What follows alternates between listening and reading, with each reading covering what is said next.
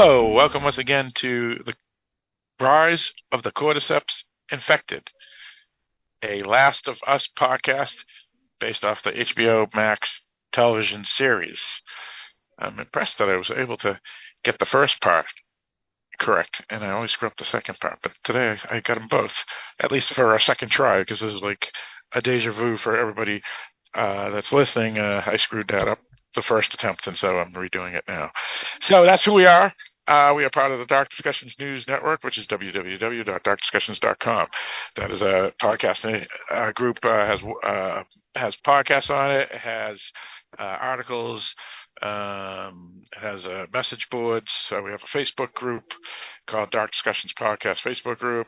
We have an email, which is darkdiscussions@aol.com, and also www.darkdiscussions.com. There is a menu choice called Contact Us, which will open up a email box, and you can email us that way as well.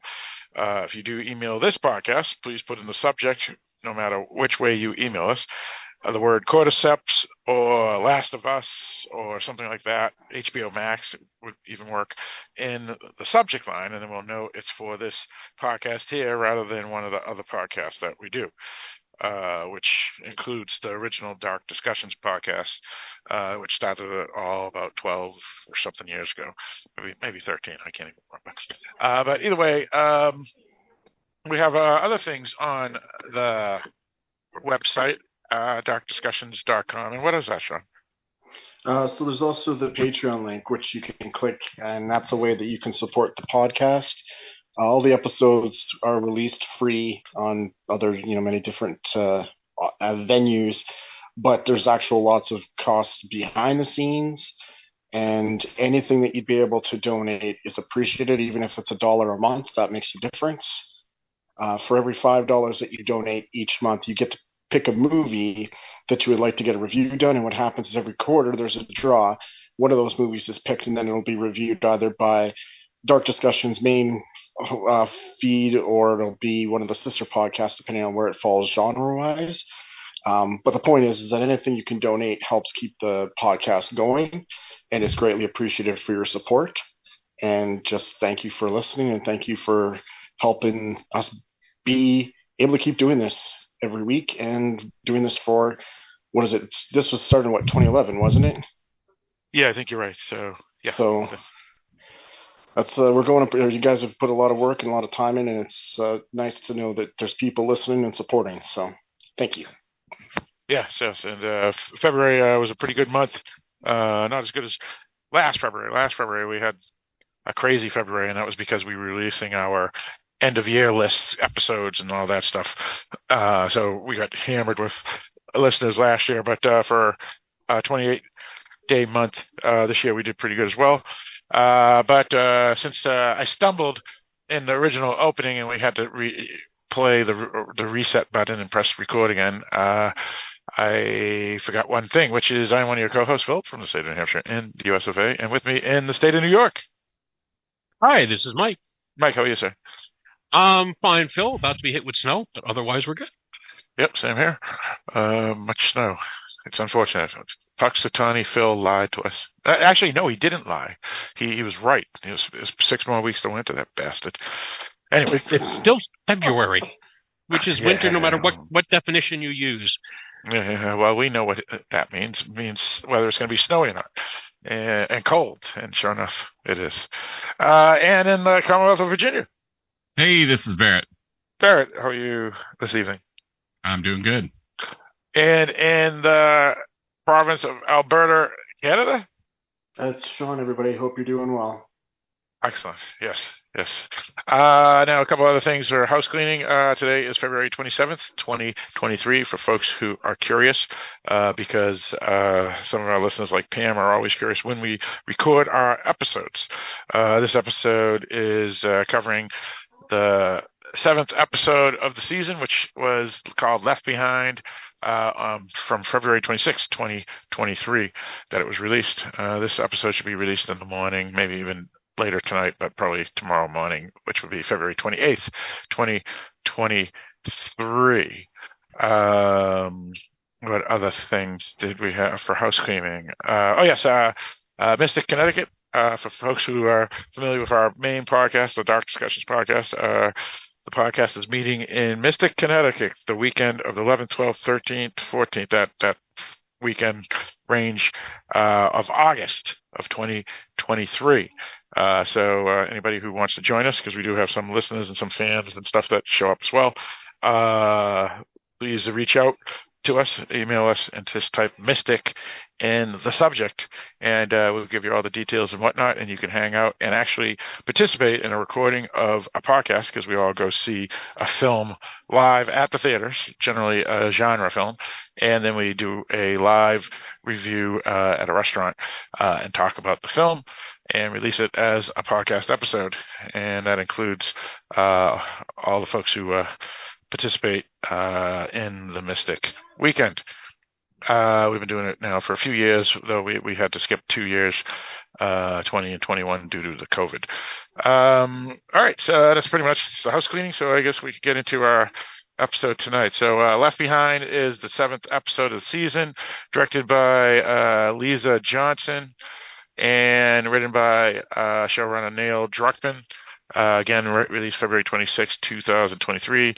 No viewership notes at this point that I have, though episode 6, Kin, had 841,000 that watched it live or started it from an app live when it was actually airing. Those numbers always go up after the fact. Streaming makes Nielsen ratings a little much difficult to do compared to the good old days. All right, so we can talk about what we felt about Left Behind, and then we'll get into the full discussion of the episode. So let's start with you, Barrett. What do you got? What do you think of episode 7? I generally liked it, but there was nothing revelatory about this episode. It just didn't give me any surprises. It was pretty much what I expected, and I don't know. It didn't move me a lot either way. I didn't hate it. I enjoyed it, but it didn't give me exactly what I would want from an episode that's getting this close to the end of the show. All right, sounds good. Yeah, for me, I'm kind of right there with you, Barrett. I mean, it's fine, good enough, whatever. But I felt it was more of a filler episode, even though it does fill in some backstory. But that's the point. Filling in a backstory is a filler episode. And that's probably the reason why I think I enjoy movies more than television series. Usually I felt I would always think the other way around, but certain topics, the 1 hour and a half to 2 hours just seemed better for something. And, I don't know. It was just all right for me. I don't. You could skip the whole episode, and I don't think it will affect your viewership for the rest of the season. It was truly a standalone episode, similar to episode 3. So yeah, that's my thoughts. Let's go with you, Sean.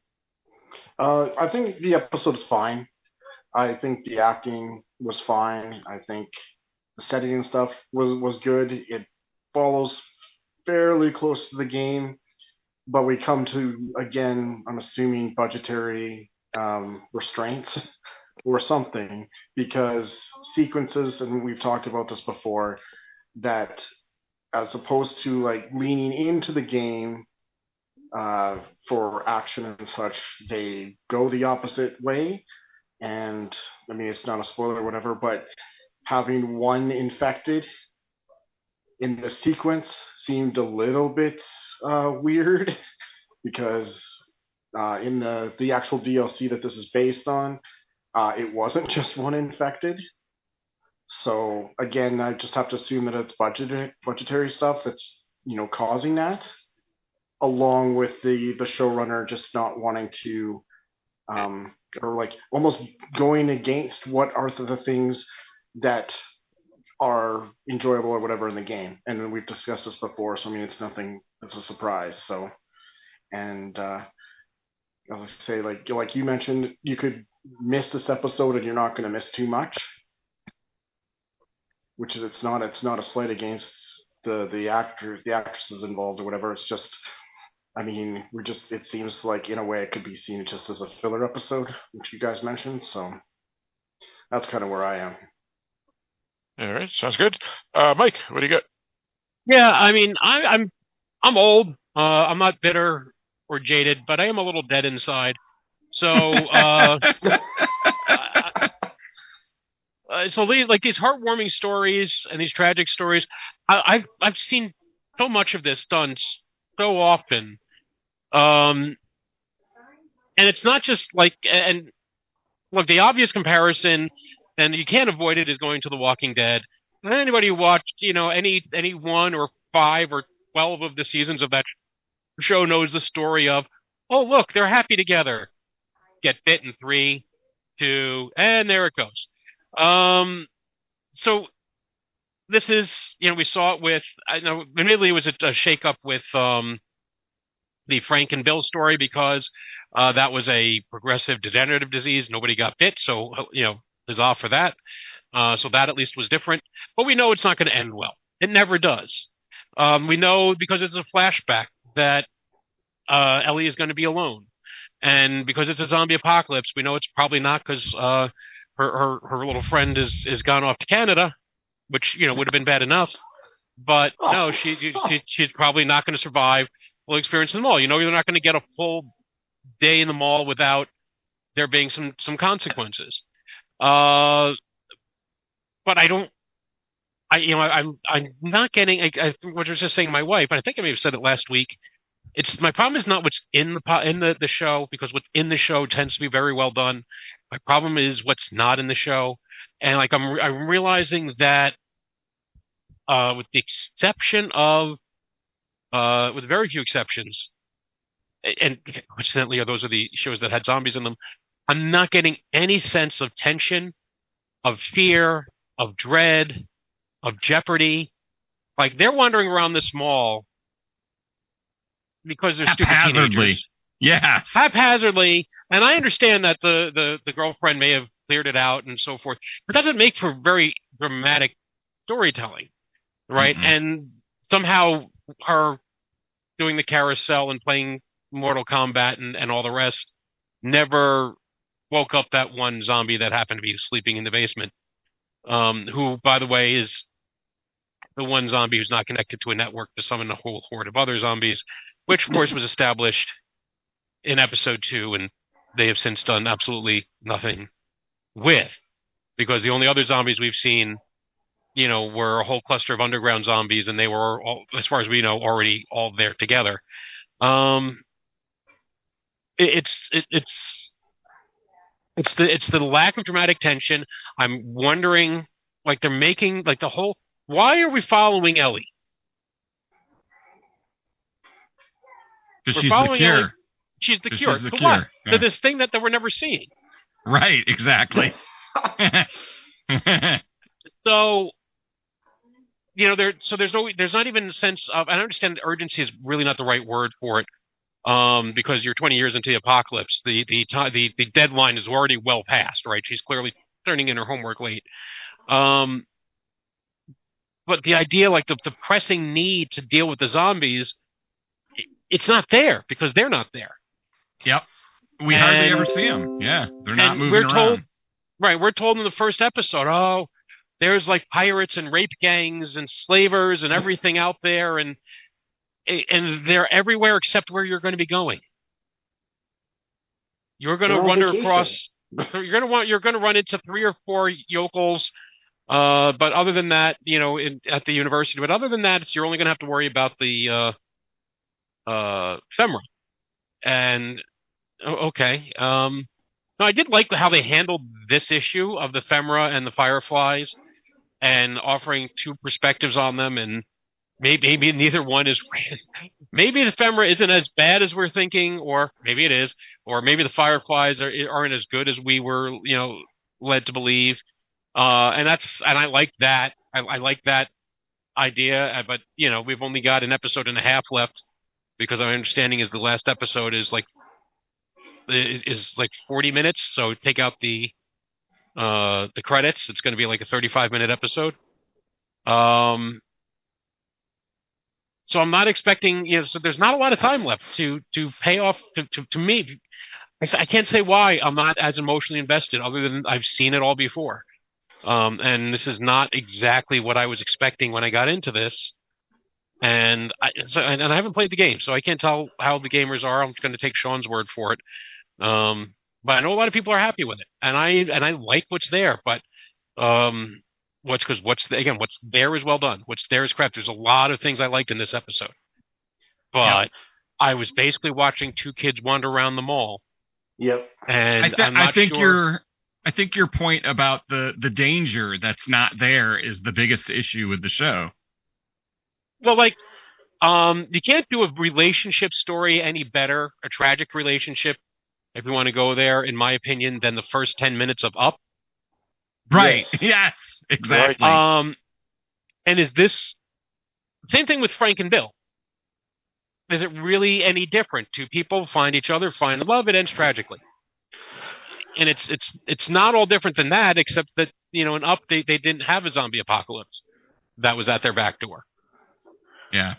The thing I want to tag on to with what you're saying, Mike, is we've had 7 episodes. 7 episodes. And so far, 4 of them have been based on and centered on characters who die. Episode 3, 4, 5, and 7 are all on characters who die. So we follow a bunch of people who aren't relevant after their episode. Well, and to be fair, that's okay if it's done like another zombie show called Black Summer. But for this show here, yes, it doesn't work. Right? Yeah, it doesn't work. I don't feel. Well, and adding on to the no tension, like this whole episode, there's no tension because we know she lives. So there's no danger there. So she gets bit. We know she's the cure, right? I mean, what? Right. And the closest moment you get for some tension is quickly batted away. Yeah. So, I mean, again, there's an aspect where I'm like, okay, good, let's have some horror. And I guess that would be my thing. And again, we've talked about this before, so I'm just repeating myself. But the aspects of horror are walked away from. Which, again, is kind of contrary to what the story is about or involves, right? Yep. So, I don't mind. Yeah, I don't mind that we know that she's not going to die because, I know that James Bond's not going to die. It's just there's no tension to it. There's no tension. I know Jamie Lee Curtis probably isn't going to die, but yeah, but you're right, there is not a buildup of tension anywhere, and there are ways to build tension. I don't even mind that there was one zombie, because you know what one zombie could do? One zombie could by making that one zombie tough enough and hard enough to kill, then that makes it that much worse when you do see groups of them later on. Right. But this, of course, isn't our first exposure to one zombie. Right. There's a reason why this is a DLC and not part of the main storyline. Well, it's a side quest. Well, I want to say that I've seen many things like this where there really isn't much tension. You can say that with James Bond because we know James Bond's not going to die, right? We've talked on a number of shows in the past, Repairman Jack novels by the New Jersey author, I forget his name, Paul Wilson, and he's not going to die. The characters in James Patterson, Harry Potter. I mean, it can go on and on. These are all series, and they ain't going to die. We all know those characters aren't going to die. So, but they have friends who do. Well, she right. had There's other ways to that, build stakes into it. She had a friend that died, obviously, in this. But again, though, it's. But she hadn't by the end of this episode, had she? I mean, she's still alive. Well, right. We're assuming she turns, but I guess I'm not disagreeing what you're.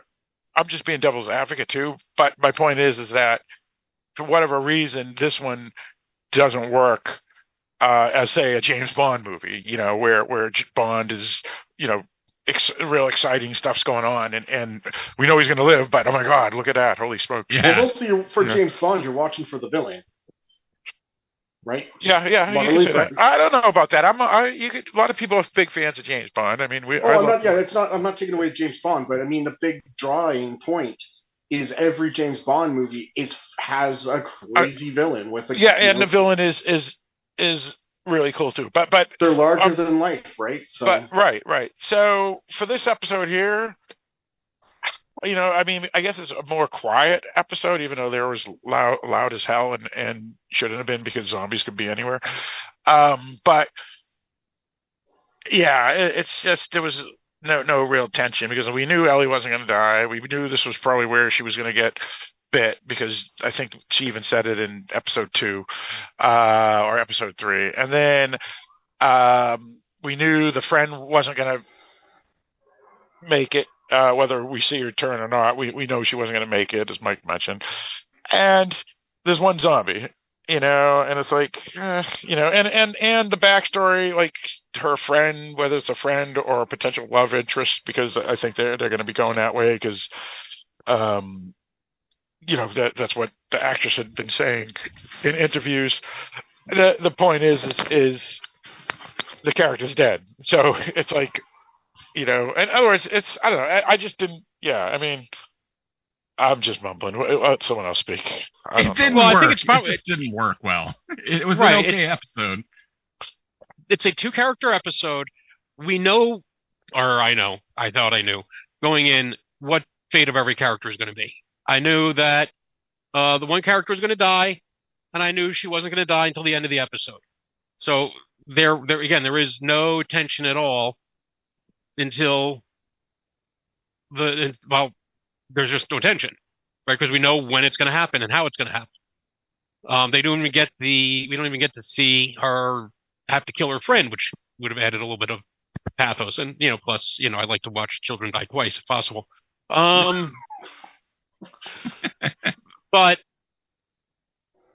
yeah, it's like you mentioned Black Summer, right? Now, Black Summer, there are episodes, especially at the beginning, where people, first of all, in both season 1 and season 2, it takes a while to find out who the actual lead of the show is, and who's going to live and who's going to die. And it's established pretty quickly anybody could live, anybody can die. Very few shows have that luxury. The Walking Dead kind of had that early on, but at some point, everybody left in the cast seemed to get plot armor, and that certainly took some of the bite out of the show. But there was always that chance that somebody wanted out of their contract. Yeah. And that's just a benefit of having that large a cast. When it's 2 characters, and one of them's making it and one of them's not, again, it kills the suspense. And now people say, well, what about the relationship? Oh, yeah, it's a fine relationship. It's a nice relationship. We did one of these episodes. There's no momentum to this story. This is a road show where, like, it's an on-the-road show. It's a travel show where we keep taking breaks. We keep cutting away from the main characters, which was one of my complaints about episode 3. It was not that I had a problem with the episode. I had a problem with the placement of the episode. That's early on in the show, and we're taking time away from our main characters. And we keep taking time away from the main relationship. And I keep saying, well, this relationship helps inform her relationship with Joel. You know what else would help inform her relationship with Joel? Spending more time with her and Joel. Right. I got it. She's again. I can do shorthand in a post-apocalypse now. She's had a hard life. She's been, she's found out she's special. Probably been used and abused. She's lost everyone she loved because it's the post-apocalypse. Everybody's lost everybody they love. I'm not somebody who needs to know all the details. That's why I don't.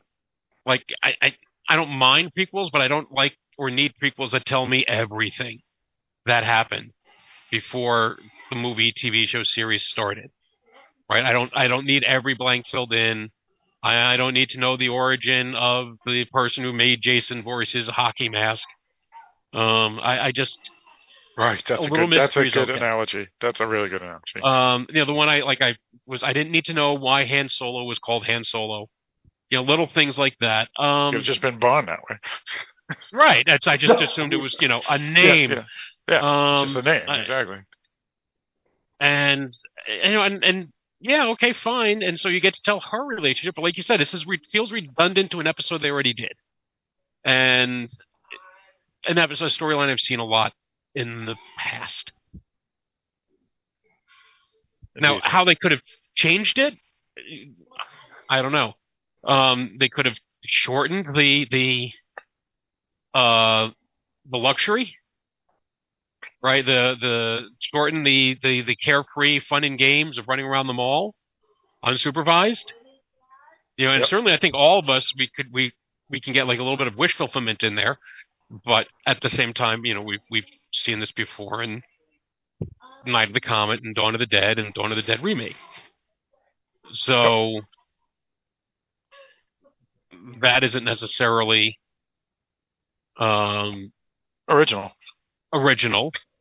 If you had a couple of zombies and they have to work their way out, and maybe get bit just as they think about to get. I don't know. I'm not sure. Add the zombie in way earlier because they do show him early. Yep. And I'm not buying budget because they keep talking about how we had to build an entire town for one episode. We had to build this entire mall for this one episode. That's money too. That's probably more money than a little bit of makeup. Which I've seen people do in fan conventions. Again, probably not holding up to the same level of scrutiny, but still. So yeah, I'm not like I said, I don't know the budgeting. I could be wrong about this, but I don't feel it's a budget thing. I think it's a choice. Yeah, I do too. Yeah, because they're spending so much on everything else. Like AMC did zombies every week, and just about every week in Walking Dead, they would have they would try hard to give you something you hadn't seen before. It may not have been a very long scene, but it was something. They tried to give you stuff that was memorable. Right. And AMC were freaking penny pinchers when it came to Walking Dead. No matter how good, even when the ratings were in their very best. One reason why a lot of people ended up leaving the show was because they weren't being paid much of anything. Right. So, but you're right. They still has to get off the keyboard. Thank you. But you're right. They spent money on the zombies. They did. And they were ever present. You felt the danger. Yeah. Yeah. I mean, this you're not feeling that danger because they're so rarely showing up. Right. And if this is an abandoned mall, for whatever reason, because based off of what I saw, it looks like the Fedra should have had this locked down as a entertainment complex for people, because it seems pretty safe to me, except for the one zombie. Right? Why weren't they utilizing it? I agree with you. They had power for it. And when they noticed the extra power drain when she's turning on all the power in the whole freaking complex. Right. It's just bizarre because it didn't make sense to me. It's like, oh my God, this is a huge thing that would make people happy, and they're not using it. It's just weird. And then, if this is in a dangerous area, then that would contradict my first point. So where are the zombies if it's a dangerous area? Because it's not like there was anybody there that was sweeping through to make sure there was no zombies. So it's, and this wasn't the beginning of the apocalypse like the Dawn of the Dead or the Dawn of the Dead remake, where the zombies were not in the building because the building was closed when the zombies came. The infection outbreak happened, and so it's the next day. So this is 20 years later. So where are all the zombies if they're not being patrolled? People aren't patrolling this. Well, most modern malls, are little fortresses. Stay away from the doors, which are glass. Yeah. And there's usually overhead lighting. Yeah. But the walls are opaque. Some malls they have the pull down shutter doors too, depending on where they're located. But anyway, continue, Mike. But so I can understand like people not seeing what's going on inside. The mall is sealed up, and so maybe there's no zombies inside. I'm perfectly fine with that. I'm even willing to suspend disbelief and assume that everything is working 20 years later with no maintenance. Right. And that no one would be interested in using that to entertain the civilians. or Right, whatever. and I'm willing to suspend my disbelief for this story. And look, there was a lot of charming stuff in the story. The stuff I liked a lot. I don't know that it need to all be there, and that some of it may be able to be traded off either to quicken the pace or to bring maybe extend the zombie scene, right? Because once you got the makeup and you got the actor there, you can keep going. Have them trying to run away. Have them trying to hide. Put more than one in there. Oh yeah, you're right. They could have had a thing where they're hiding and the heartbeat and like you see in horror films that it's wicked scary, but there was no and this is supposed to be a horror show. I think it is, right? That's what it's supposed to be, a horror show. So I'm they wondering didn't about have. that now. Yeah, I am too. Yeah. So, and you're right. They didn't have any suspense at all for the zombie. That's a really good point, Mike. They could have had them, running around the corner and hide, and just is the zombie going to find them? And we see the zombie walking around, just whatever. And again, that's not original either, because again, we see all that, in, like I said, horror films and stuff. But that's the main reason why I decided to watch this show, was because I wanted to see some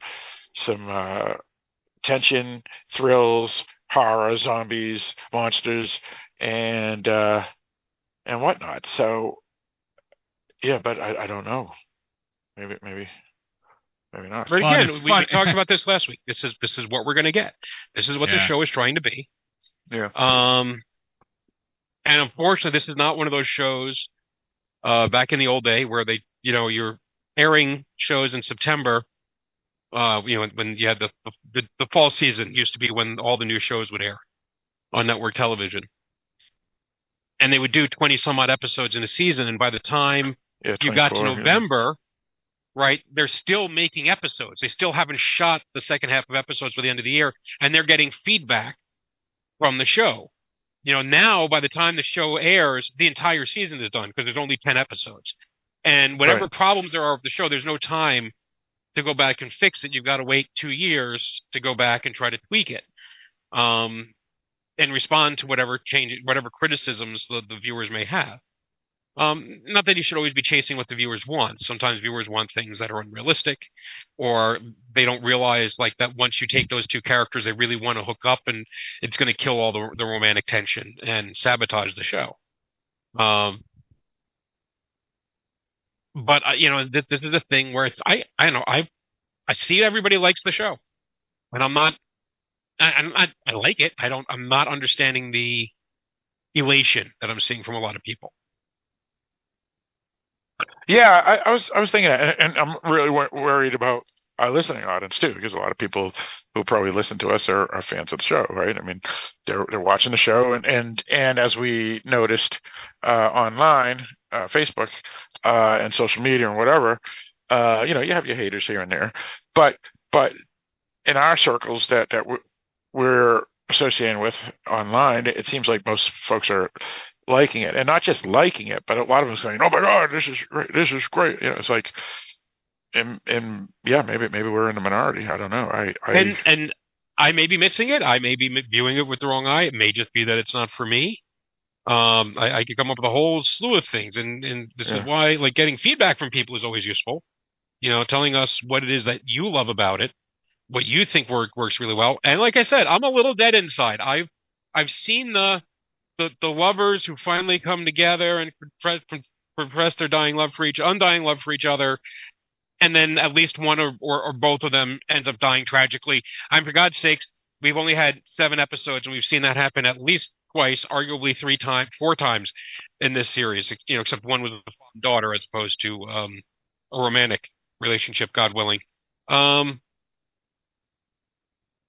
But right, so we've seen Sarah, Susan, Valley, Samantha, Tess, right? Whatever the daughter's name was, Tess. We saw Frank and Bill, and now we've seen Henry and Sam. Henry and Sam. All right, so there's another one. It's the same beat. Beat. Now, what I do like, and by the way, there is an arc in this episode, and there is like like you look at, and I do love the way she plays Ellie, and I love like the scene of her on the escalator, and that this 19-year-old girl, young woman, is able to portray like this childlike sense of wonder and giddiness on a thing that we've all seen and used a gazillion times, right? I think she does a great job portraying that. But you start out with that sort of childhood innocence of them playing in the game, and then you see them talking about getting older and more mature as they're looking at themselves in the Victoria's Secrets window and picturing themselves as adults, and then talking about themselves dying, right? Because then we go to the last stop, which is Spirit of Halloween, and you have the thing, the prop popping out, probably not Spirit of Halloween for rights purposes, popping out of the grave. And that's where, of course, the zombie comes in, and she says it happens to everybody eventually. Death is coming for us all, and especially in that universe, it may not always be a zombie bite, but it's coming. So they're sort of following the life cycle in this episode, but it's that you have to fight, right? You have to fight as long as possible. And I think it's interesting that we've had 2 stories, actually 3 characters up until this point, who've died by suicide. In a way, right? You had Tess decide to take matters into her own hands. You had the brother, the Henry, right? Who decides to right.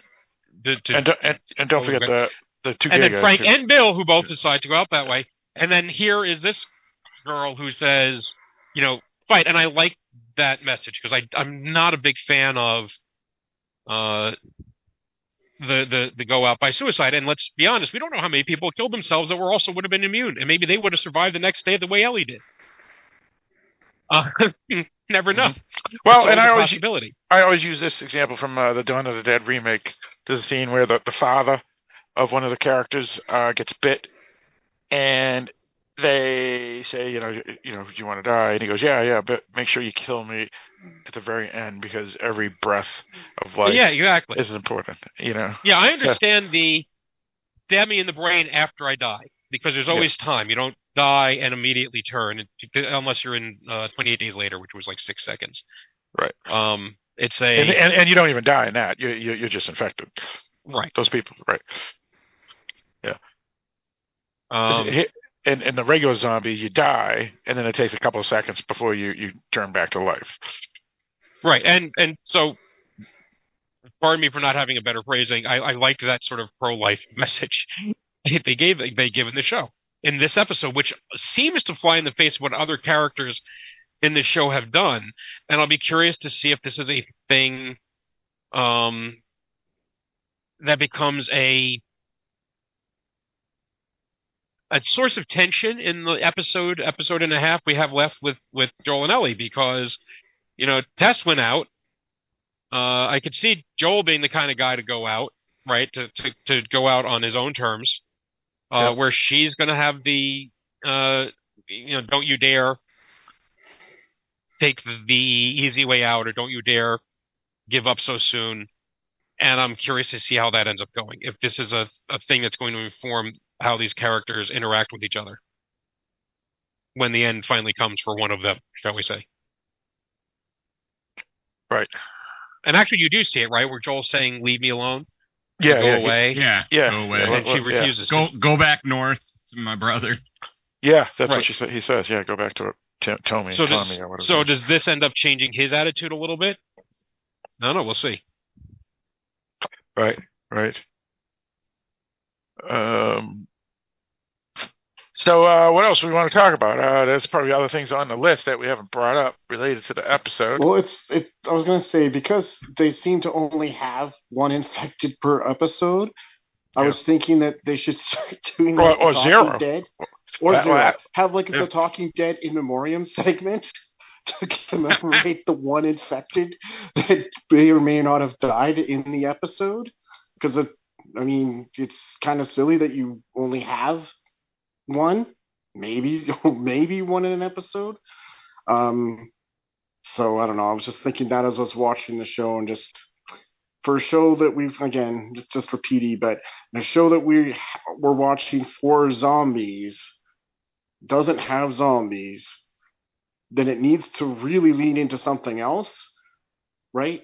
That is some kind of attachment for you. And again, I'm not saying it's badly written. The cast are fine in exactly what they're doing, but the some of the biggest things that were like the people who played the game were looking for isn't always in it. Well, here's the Like point again. Oh. Like Phaedra doesn't feel dangerous to me either, just because they're not around a lot either. Right. So it's like everything that could be dangerous to them hasn't really been so far. It's kind of, random humans. There were 2 episodes where you had zombie swarms. Yeah. Right, the second and the sixth. I mean, the second and the fifth. And both of them, they were. I think it's fair to say they were kind of lucky they got out. Although the one from the episode 5, it kind of felt like there was a lot of plot armor surrounding the characters because they were in the middle of a zombie horde and everybody else managed to get attacked. But that's really getting nitpicky because plot armor okay exists with that for every character in every movie and every show ever until suddenly they don't have it.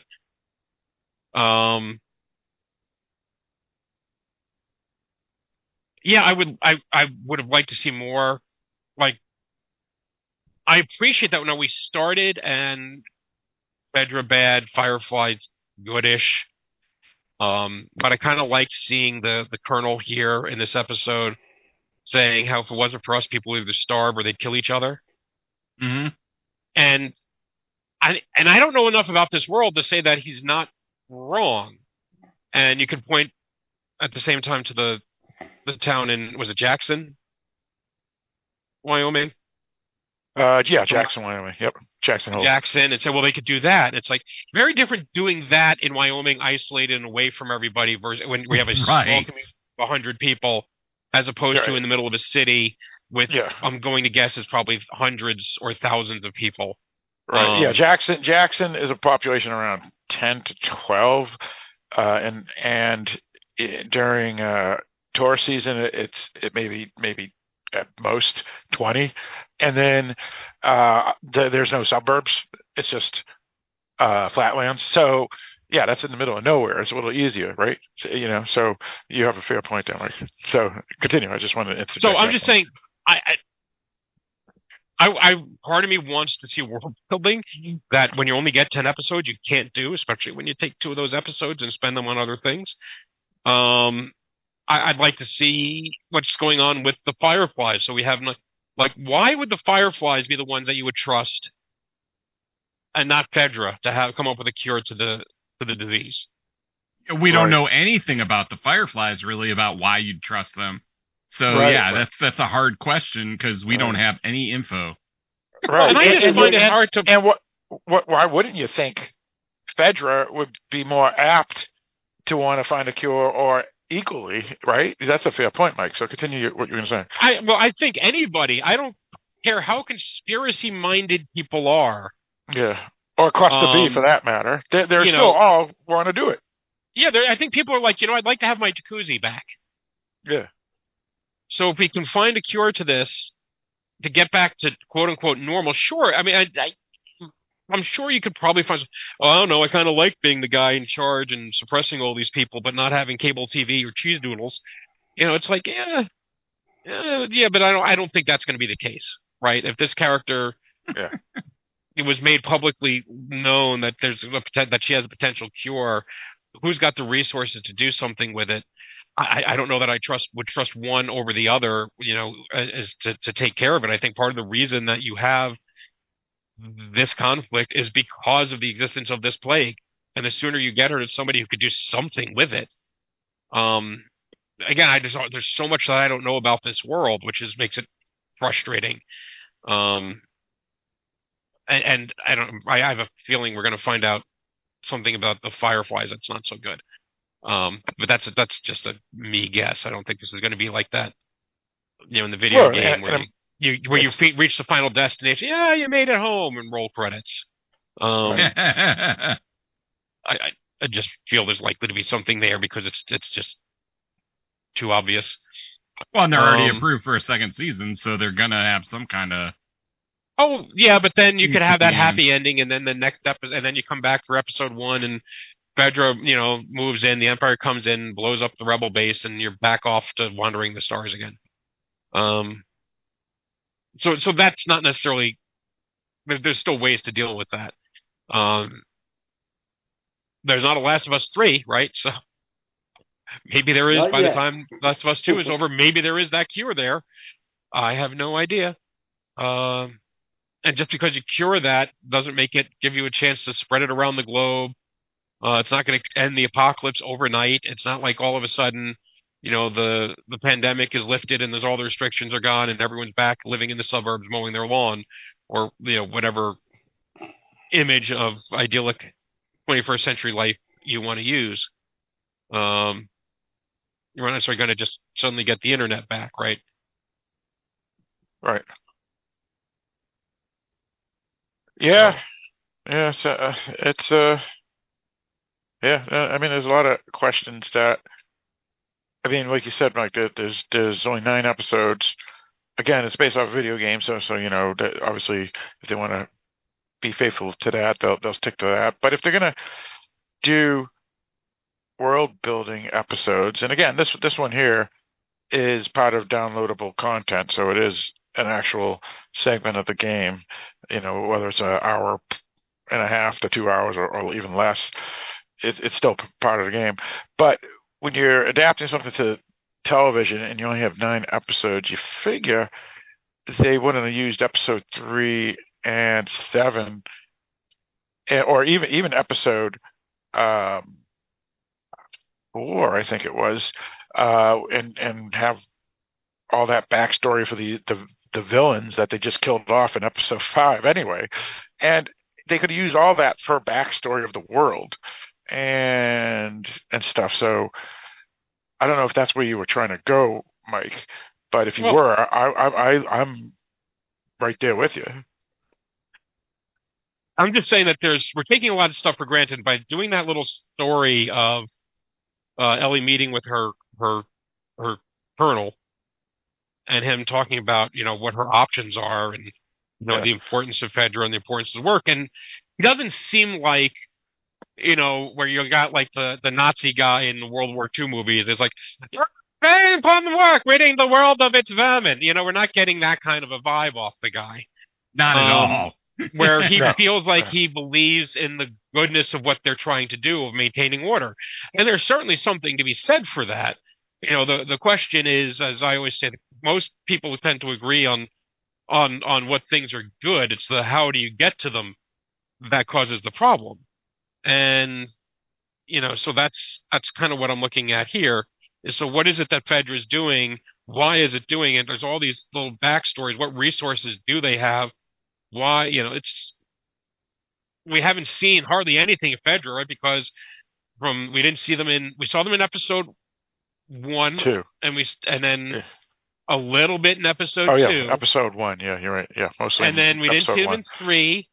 We didn't see them in 4 or 5 because in 4 and 5 they'd already been overthrown. We were told about what the Kansas City version did, but we were told that they were really bad, which implies that not all the other Fedras are the same.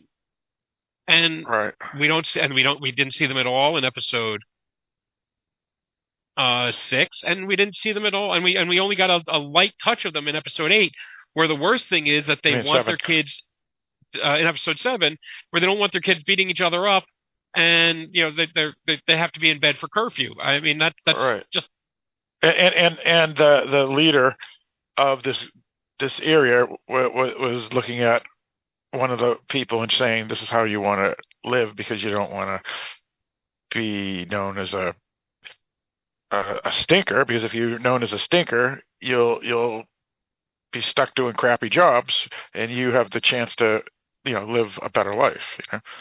So he was very helpful. He wasn't malevolent or anything. So, and I'm still saying that episode 5, 6, the Kansas City, we only saw the perspective of like 4 or 5 people and what they said about the Kansas City group. And I'm still not convinced that the Kansas City group was any evil than what we saw of the rebels, because the Kansas City group was already dead. So it's like, who knows the truth? Right, and some of the people they were killing seemed like good people. Yeah, absolutely. Yeah, they killed the doctor. I mean, right. Yeah, so I'm not convinced. It's I mean, so they're trying to make everything gray, which is fine. But again, I just want more of it, I guess. More of the world building, or more zombies. I'd just be happy with the more zombies, to be honest. I would have, and that's like that. Like I said, I didn't have too much of a problem with them. I understand why they fast forwarded the 3 months.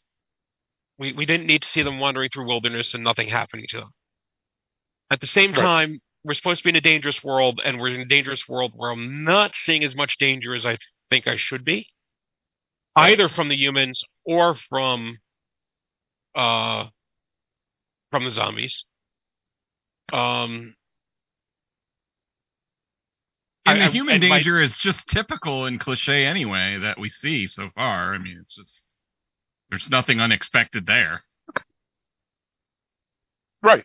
Yeah, just roaming bandits. I mean, you could, I mean, you could just toss this in 1860 or 1870 Midwest, and it's just like, okay. Yeah. Right. No, like the Yellowstone. Remember, I used that example. From last week. There are shows that I'm not always fond of, and one of those is the oh my God, this person is injured and I have to stand over them and take care of them for an entire episode as they I can't stand that too. Yeah. And so if we're going to do that episode, I'd rather do it in 2 minutes and spend the rest of the time in a flashback. So I don't have a problem with them taking the time out here. Yep.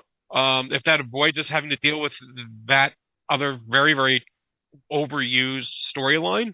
But it looks like we're not. We're going to get that anyway next week. Well, right. At least partly, anyway, yeah. And how many breaks have we had so far? What do you mean, breaks? It's just like we're taking breaks from the main story. Yeah, right. Well, we had episode 3, a little bit of episode 5. Yep. Right. So, episode 5 was a Joel and Ellie and the 2 kids. Episode 2 was the story. Certainly, episode 1 got us started. Episode 4 and 5 also had that woman villain a lot with her. Yep. Oh, you had some of it, but at least it tied into what was going on. But yeah, I don't know how necessary that was, given her being killed off in a episode anyway.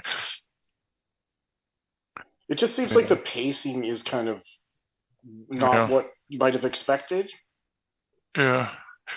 Yeah, and I mean, maybe the show is good. I don't know, but I always, back in the day, Mike used to get, me and him had jokes about The Walking Dead, where he was a fan and I wasn't, but honestly, Mike was always honest when it kind of sucked or when it was really good, and I was a fan of that show for 3 or 4 seasons before I finally said enough. But no matter what people say about The Walking Dead, about the season 3 at the prison, that was more interesting than some of the stuff we see here, I felt. So I don't if people are going to be trashing the prison, how bad was that? Or let me rephrase, because it wasn't really bad. It was just, some people just didn't like it that much. But honestly, some of that was better than some of the stuff I see here. So I mean, some of the early weeks. I mean, go on. There's shows that I've watched, a lot of shows that I've enjoyed more than this. It doesn't mean that they're better constructed in an objective way in terms of cinematography and sets and performances. Yeah. But like they know how to leave you on a cliffhanger. Like I'm watching watched the first half of the 4th season of You, which is the story about the serial killer and whatever his latest romantic relationship is. Yeah, and And man, they know how to end every episode on a cliffhanger. And there's a lot of cheese in that. There's a lot of suspension of disbelief and a lot of remarkable coincidences that allows the villain to survive another day. Yep. But it is without question entertaining. And I'm not getting like here when you're focusing on character drama, which is what a lot of this is. And I don't know whether it's a terribly insightful character drama or original character drama. Me personally, like I said, I'm dead inside.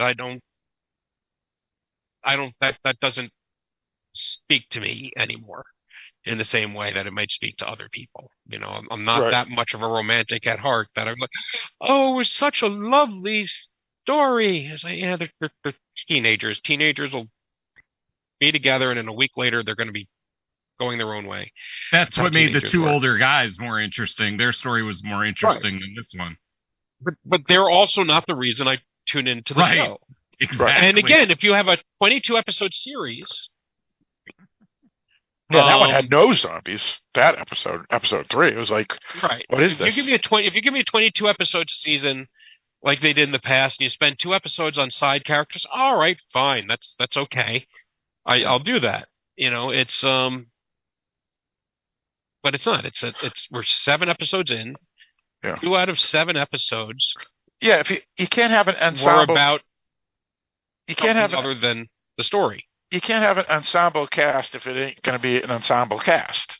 They throw in these extra stories, and it's like, okay, here it is, the ensemble cast. You know, they're trying to be like Dexter or Lost or something like that, and then it's like you could literally have skipped episode 3, and it has no effect really at all, except for them. In other words, you could take the first 5 minutes and the last 5 minutes of episode 3, and then toss the whole middle section with the 2 guys, and you miss nothing for the main, because that had nothing to do with the story. It wasn't even horror. It was just a drama, which I could, watch anywhere. And if I wanted to watch a drama show, I would just go watch a drama show. So it made no sense. And so, yeah, I just don't get it. Well, there's also a thing for pacing. Yeah. It's been a while since I've read 1984. But it's a great film. Yeah, great book. It is a great book. I've read it a couple of times, but I remember reading that rat scene was the scariest scene I've ever read. Period. Anywhere. But I remember reading it the last time, probably it was 20-something years ago, and I just read Animal Farm right before it because I had not read Animal Farm in high school, and I realized that basically 1984 was Animal Farm with everything explained for the people who didn't understand Animal Farm. Yeah, it makes sense. I'll go for it. And really what 1984 gave us that you didn't get in Animal Farm was Newspeak, right? Which was a brilliant invention. But my problem with 1984 is there's the whole middle section of the book, which is like a political treatise. And it just it's talking about Goldberg. It's where it explains everything, and it just brings everything to a halt. And there is momentum. There is momentum within an episode, but then there's momentum within the series as well. So we watched Supernatural. We did an episode on Supernatural a long time ago, right? Way before before Supernatural had completely worn out its welcome. Yep. And it wasn't unusual, right? Because this was a show that had 22 episodes. And Lucifer's going to take over the world, and we're going to take an episode off to go here and fight off evil demon bunnies. Yeah, it was like it was like a supernatural anymore. Supernatural version of X-Files. Is how I always same thing. Compared it. And it's we have to save the story arc for the season, the monster of the week, for the sweeps months, but they're building momentum. They say, and we're going to take a break. Well, we're going to take a break. Well,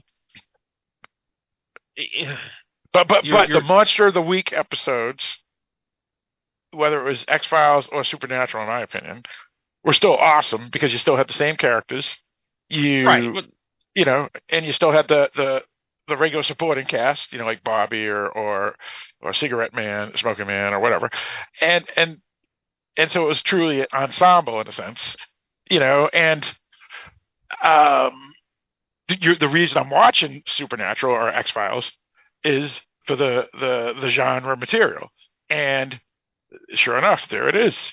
Even if it's just a standalone episode, because they went off to Kansas City for the day to fight some ghost in a mansion there. That was what I wanted to watch anyway, because that's what Supernatural was, right?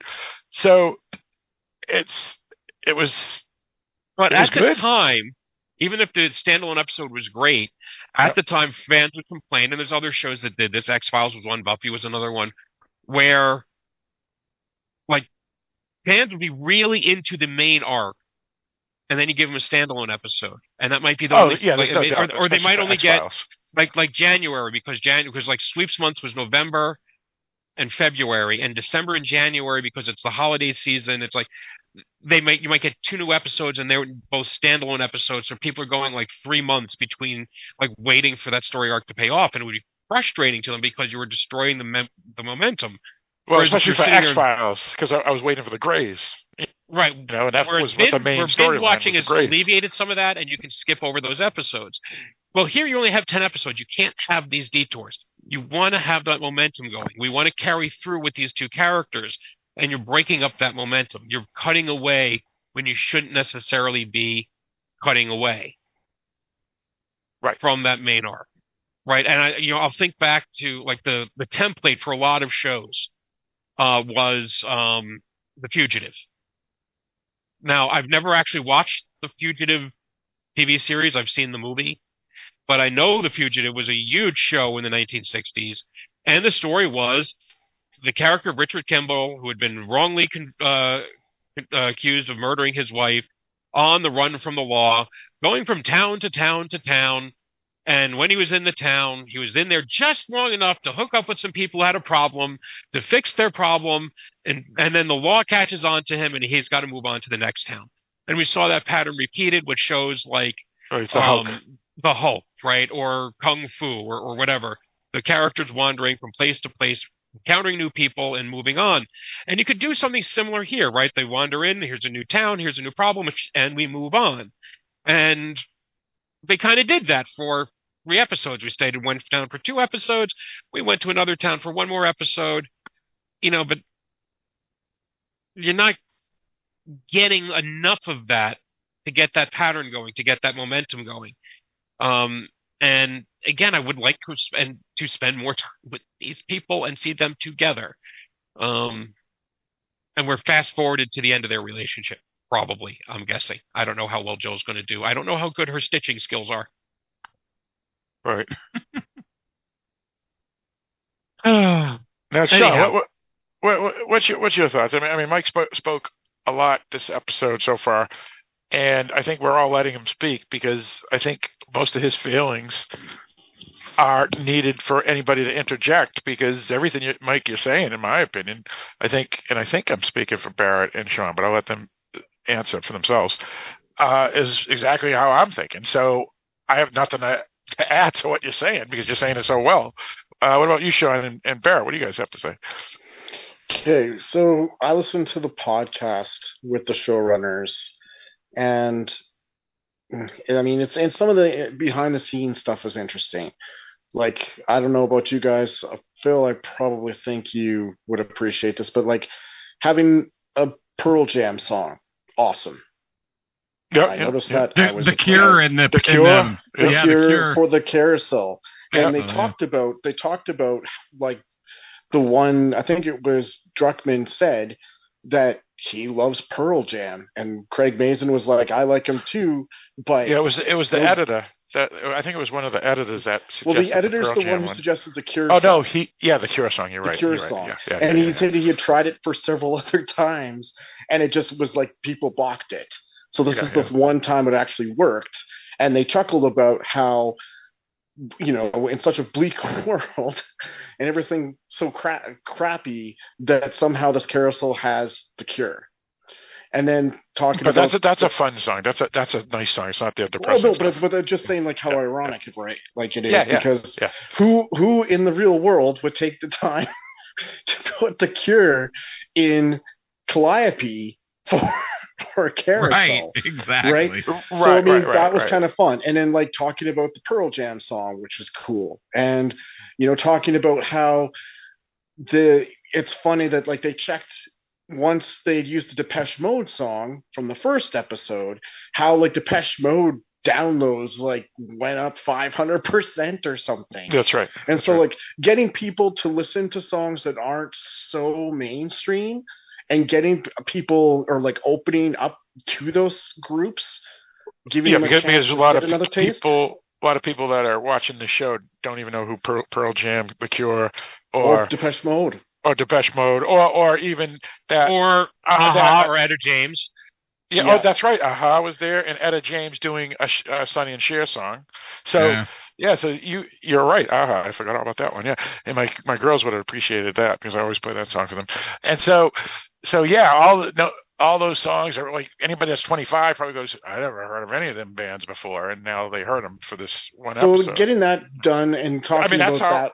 that's how I bought all my a lot of my music when I listen to a Scorsese or a David Fincher film because they have great soundtrack, or a Quentin Tarantino film, and Yeah. then I just download all the music. Yeah, But anyway, exactly. continue. Yeah. So that was a cool thing. Talking about the fact that the mall in Calgary that they used it was actually a mall that was like about to be demolished. And so they were told they could do anything they wanted with the mall if they wanted to smash stuff up or build stuff up or whatever they could, but that the mall was only one floor. And they're like, we can't work with the mall that only has one floor. And they talked about how there's actually an escalator in that one floor mall that just basically goes up to one little part and that's it, to a wall. And so then they talked about how they had to do the different effects to create what the mall looked like and how they marked it off. And so that stuff was kind of interesting. And it was interesting, again, how much work was put into that. It's just a shame that they couldn't have put the same amount of work into having more infected. But I mean, so listening to them talk about that stuff was very interesting, and getting their take and the breakdown of like where they're coming from or whatever on this different kind of stuff. So I mean, that's kind of but if you don't listen to the podcast, then I mean, most of that stuff you're not going to either know or care about, right? And they talk about like there are like another channel I watch on YouTube was talking about like some of the fun little Easter eggs, like where the colonel that she was talking to, if you looked at his keys, his key fob or chain, whatever, had the Naughty Dog symbol, who was the game company that Yeah, the game made company. Last Yep, of yep, Us. yep. So that's kind of fun. But I mean, unless you're really looking for it or aware of it, I mean, that's stuff you're going to miss. So I mean, in some ways, they're playing to the people who are the true game fans or whatever of it. But then they're also playing against it, which is kind of weird at times, if that makes Right, sense. right. Oh, So, but I I mean, do the want to thing is, say, sorry. no, go ahead. I was going to say, since you mentioned that, one of the things I did want to point out is the art design, right? The set decoration. You look in Ellie's room and you see sets, I think, for Aha and Etta James, and the music comes up later because we're hearing music in her Walkman. So I know those are nice touches. You have a lot of space stuff in her room, which ties into her saying she wanted to be an astronaut. Yep. So I think they do a really good job of putting in those little details, whether they're done as an in joke, whether they're serving the character or the plot. There really is a nice attention to detail in the series at this point, and again the set design and the rest of it. So I have liked that, and I appreciate that. I didn't catch the Naughty Dog signal though. That is cool. So So yeah, the I other mean, thing, no, please go continue. I was just gonna. no, sorry. So the other thing I was just going to say is that I mean, for all the things that are like maybe are like not as good as we hoped for, the fact is, I mean, there is a lot of attention to detail to like doing the setup for the different places they go to, and just the effort they put into it, and making it, look and feel in regards to the environments like the game. So, I mean, I think they do a really, really good job of doing that. And again, it's always shot beautifully. I think the acting is always good. I don't think that there's been any performances where you're like, these people just are phoning it in or anything like that, right? The music choices are great. The soundtrack is great. So, I mean, there's a lot of solid stuff about this, but I think we've already touched on it. Like, nothing about this is phenomenal. Nothing about this stands out as excellent. It's just solid.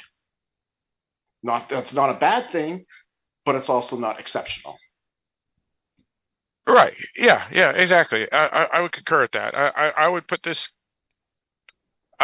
show as just okay, and at least what we've seen so far. And again, that's not a bad thing, but yeah, it's obviously not some of the more successful shows or more exciting shows that I think many of us have enjoyed over the last decade of television. Whether it's for me, it's like Dexter and obviously Game of Thrones. Peacemaker was pretty awesome. I had an affinity for the She-Hulk, even if it had like 2 or 3 episodes that could have been Discovery tossed. of Witches was fun. Yeah, Discovery of Witches was pretty good. So yeah, there's a lot of good stuff out there. And the question is this better than any of them? Right now, it's the thing that people remember because it's new. When Lost was out, everybody was talking about Lost, and now 10 years later, people forget about it, but some people still or Prison remember. Break or something like that. Yeah, right. There's a lot of shows. Yeah, exactly. So Well, I mean, know the even thing is, Sons of Anarchy, right? Yeah, I'll say that also one of the problems is because of the structure of the show. Like Walking Dead, by the time the show had come on, the comic had been out for at least 75 issues, maybe 100 issues, which you're talking about 7 or 8 years at that point. And people could say, "Oh, just wait. We know what's coming. We know what's coming. It's going to be built." Now, some of those things didn't turn out as well as we had hoped. That happens. And what show is this again you're talking about, Mike? Was The Walking Dead. Yeah, sure. Here, I don't know. I mean, it's 2 video games. It's 2 seasons. I don't know that there's this whole like, oh, just wait till you see what's happening next because of the amount of stuff that they're not doing. I don't hear people saying, oh, just wait till they get to this part. Right. Just wait till you get to that.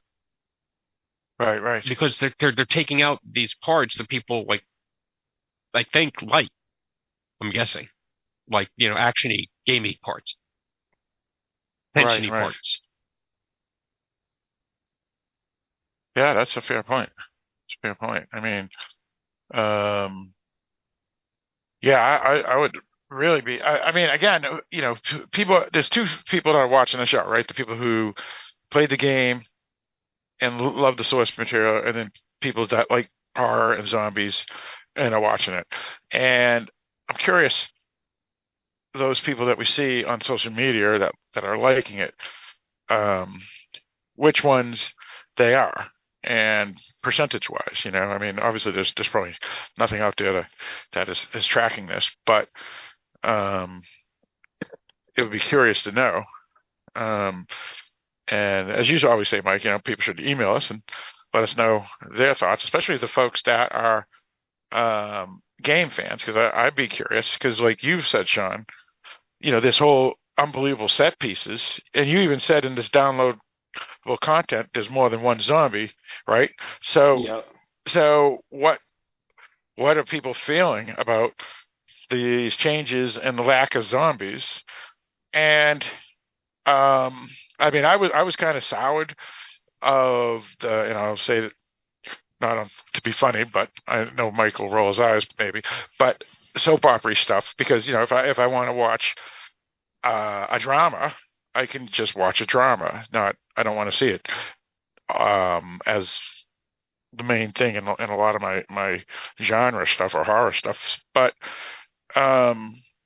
again, this that's the thing that's weird about episode 3 especially, is you take away the first 10 minutes and the last 10 minutes and you just throw away the Bill and Frank, I think his name was, story. You wouldn't have missed anything for what the main storyline and what we're here to watch. At least I was watching the show for. So it's just an interesting aspect, and I'm curious what people really think of that, because I know we know what the critics think, and they said, "Oh, episode 3 is the greatest," and whether it's a great story or not, or well done or not. Again, you throw away that 40 minutes, it wouldn't matter if you missed it and kept on watching the rest of the show. So I don't know. It's just a strange thing, and I think that's the show's weakness. So I have a question for you, because this is going to be like a side tangent thing, but Phil, when Disney Plus does the show, do they give how many viewers are for the shows, or do they not? But Disney itself versus HBO. Yeah. I don't know. I don't think it does. Okay, because the one thing I would be interested in is... Yeah, because I'm going to look up Mandalorian now, but anyway, continue. Yeah, I was going to say, because Mandalorian starts on March 1st. Or She-Hulk. I'll just do She-Hulk. And I would be interested to see, like, if they actually gave numbers, if you end up with having more people watching Last of Us or more people watching Mandalorian.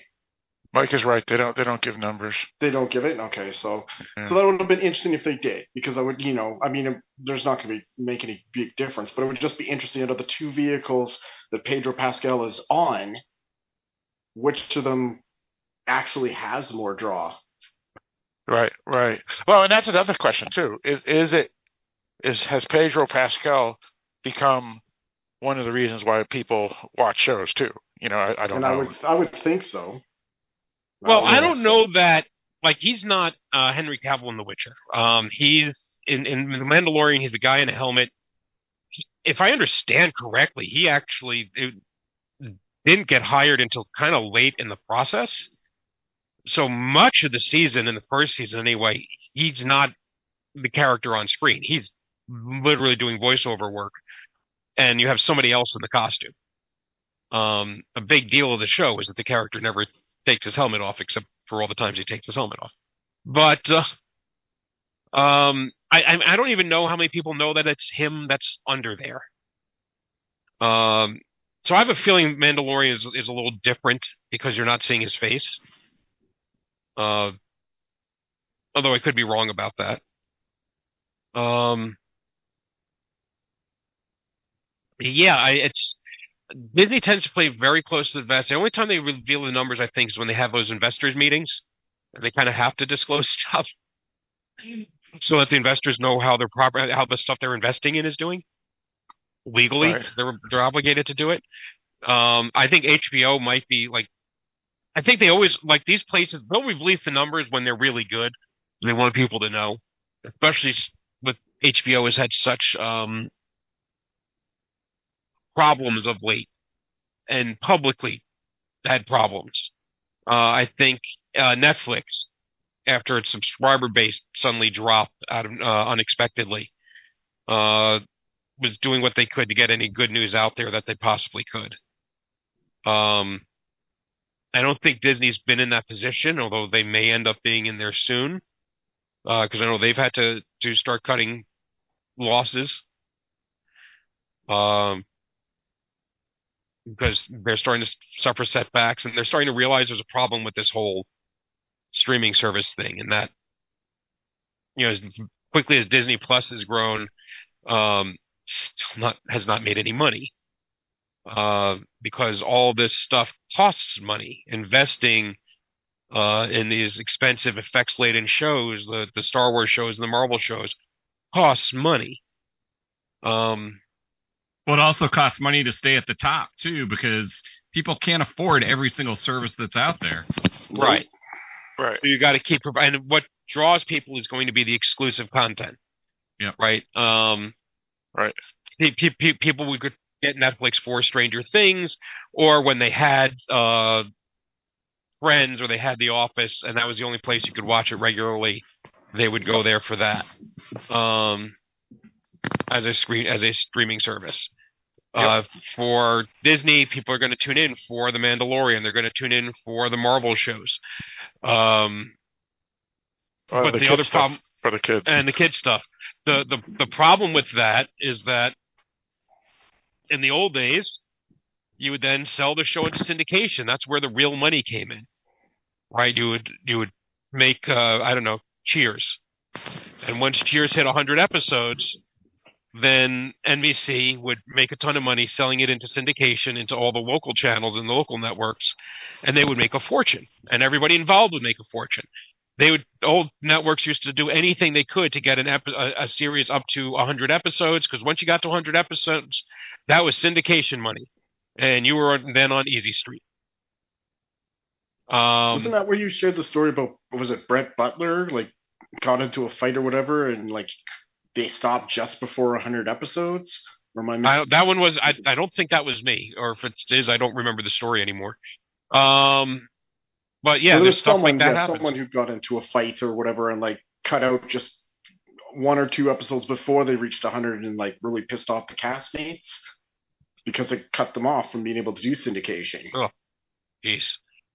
So I apologize if it wasn't Brett Butler's, but it was some actress that I can't remember which show we talked about, but it was like something like that where they were just so close to 100 episodes, and then there was a falling out, and then they didn't make the 100 episodes, they didn't get syndication, and people were not happy about that for the time they put in.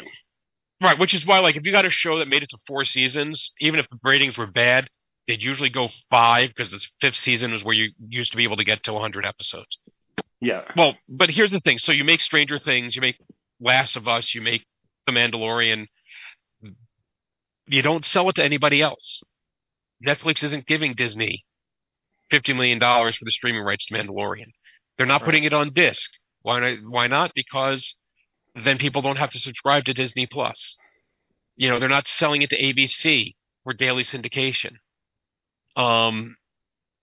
They have to keep the show on their servers to keep people coming back, because anytime you get a new person who wants to see the new season of Mandalorian, got to make sure the first few seasons are there so they can watch those.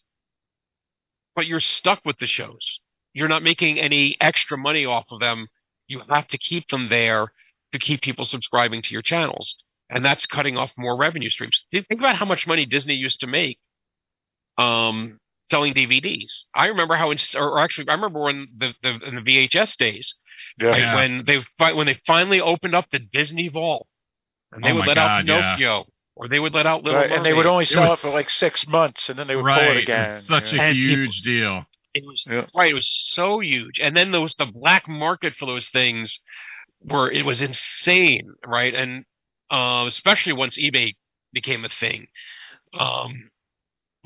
And all that money is gone now, because it's all. But they can't just sit on what they have. They have to keep making more, and they have to keep making more. Right. And I think no one buys discs anymore. Even if and I'm not saying that there aren't collectors like some of us here, but a lot of people just don't buy them anymore. Did I tell you the story about the conversation I had with a student on Black Friday? Go ahead. Okay, so actually, I think it was like the day before Thanksgiving. We're just talking, what are you doing? And is anyone going to be going out shopping on Black Friday? And they said, what about you? I said, well, I've actually already been buying some DVDs, because they're getting the sales. She's like, wait, you buy movies? It's like, you buy the discs? It's like, yeah, you mean the things you actually have to put in? It's like, yeah. Why do you do that? So I have the movie to watch? Don't you have Netflix? Yeah, but they don't always have the movie, and you get the bonus features. You get better quality when you actually have the disc. But I don't understand, how do you know what to watch? Because Netflix has the queue. Netflix has the recommendations. She didn't understand how the whole library system worked. Right. And it was like, I watch what I want to watch because I choose what I want to watch. I don't wait for the next thing to pop up on my streaming and say, Right. you watch this, you watch Stranger Things, and we think you'll like Fuller House. Right. So, Yeah. did not understand the whole concept of physical media. Yeah. Yeah. Yeah. I mean, and a lot of people like what was it? LG. They don't even make Blu-ray players anymore, and they used to make some of the best. They said it's a dead market, so they just stopped. So Samsung, I think, is the place where you get them now. I think Panasonic and stuff may stop making them too. But with The Last of Us, obviously HBO thinks the show is enough of quality that it's bringing people into their service. I'm guessing that's the case, right? I mean, it is getting word of mouth, and I think generally good word of mouth. So it has a built-in fan base, whether it's zombies or the people that play the video game. So that is at least one positive. Now the question is this a show that I'll be talking about in a few years from now? I mean, how many? I mean, even Dexter and Lost, I'm not talking about a few years later. But those shows, I think, I still talk about every so often. So the question is, will I talk about this one? I don't know yet. Well, some of it's going to have to do with how it ends, and we've seen plenty of shows, and that's always the problem with story arc shows. Lost is a good example. And Game of Thrones is another good example. Now, thankfully, Game of Thrones has House of the Dragon, which has, I think, helped it a little bit. But if you don't stick that landing, X-Files just really just petered out. And it's easy for people maybe to forget just how big that show was and, how much people talked about it, just as people talked about Game of Thrones, people talked about The Walking Dead. People talked about Breaking Bad, right? I was just going to say that one, right? Supernatural. People would talk about that all the time, especially the woman. It's funny because Breaking Bad is one of the few shows, and I would say Better Call Saul as well, where the ending actually made everything wrap up well. You didn't feel like you were cheated or there wasn't a good finale. That's rare when you consider the number of shows that are out there that don't hit the landing. Man, 6 Feet Under did. I didn't see that show, but I'll take your word for it. Oh my God. No, best ending ever. Nice. That's HBO too, right? Yep. Yes. Yeah. But yeah, that's a fair point, because I mean, like Ozark was like one of my favorite shows in the past decade. Maybe my favorite. I liked it better than Breaking Bad, but I could see how that ending wasn't as satisfying. Yeah, it wasn't as satisfying. Exactly. Yep. I mean, it's not saying it's bad, but it just, for what you had been built up to, it wasn't able to reach what you had expected or hoped for. Yeah, and it was also interesting too, because again, we're talking about another show right now, but that show, it turned characters that you kind of liked into people by the end you were like, I don't really like them. So, and how it ended, it was like, that's too bad, actually. But but yeah, I know.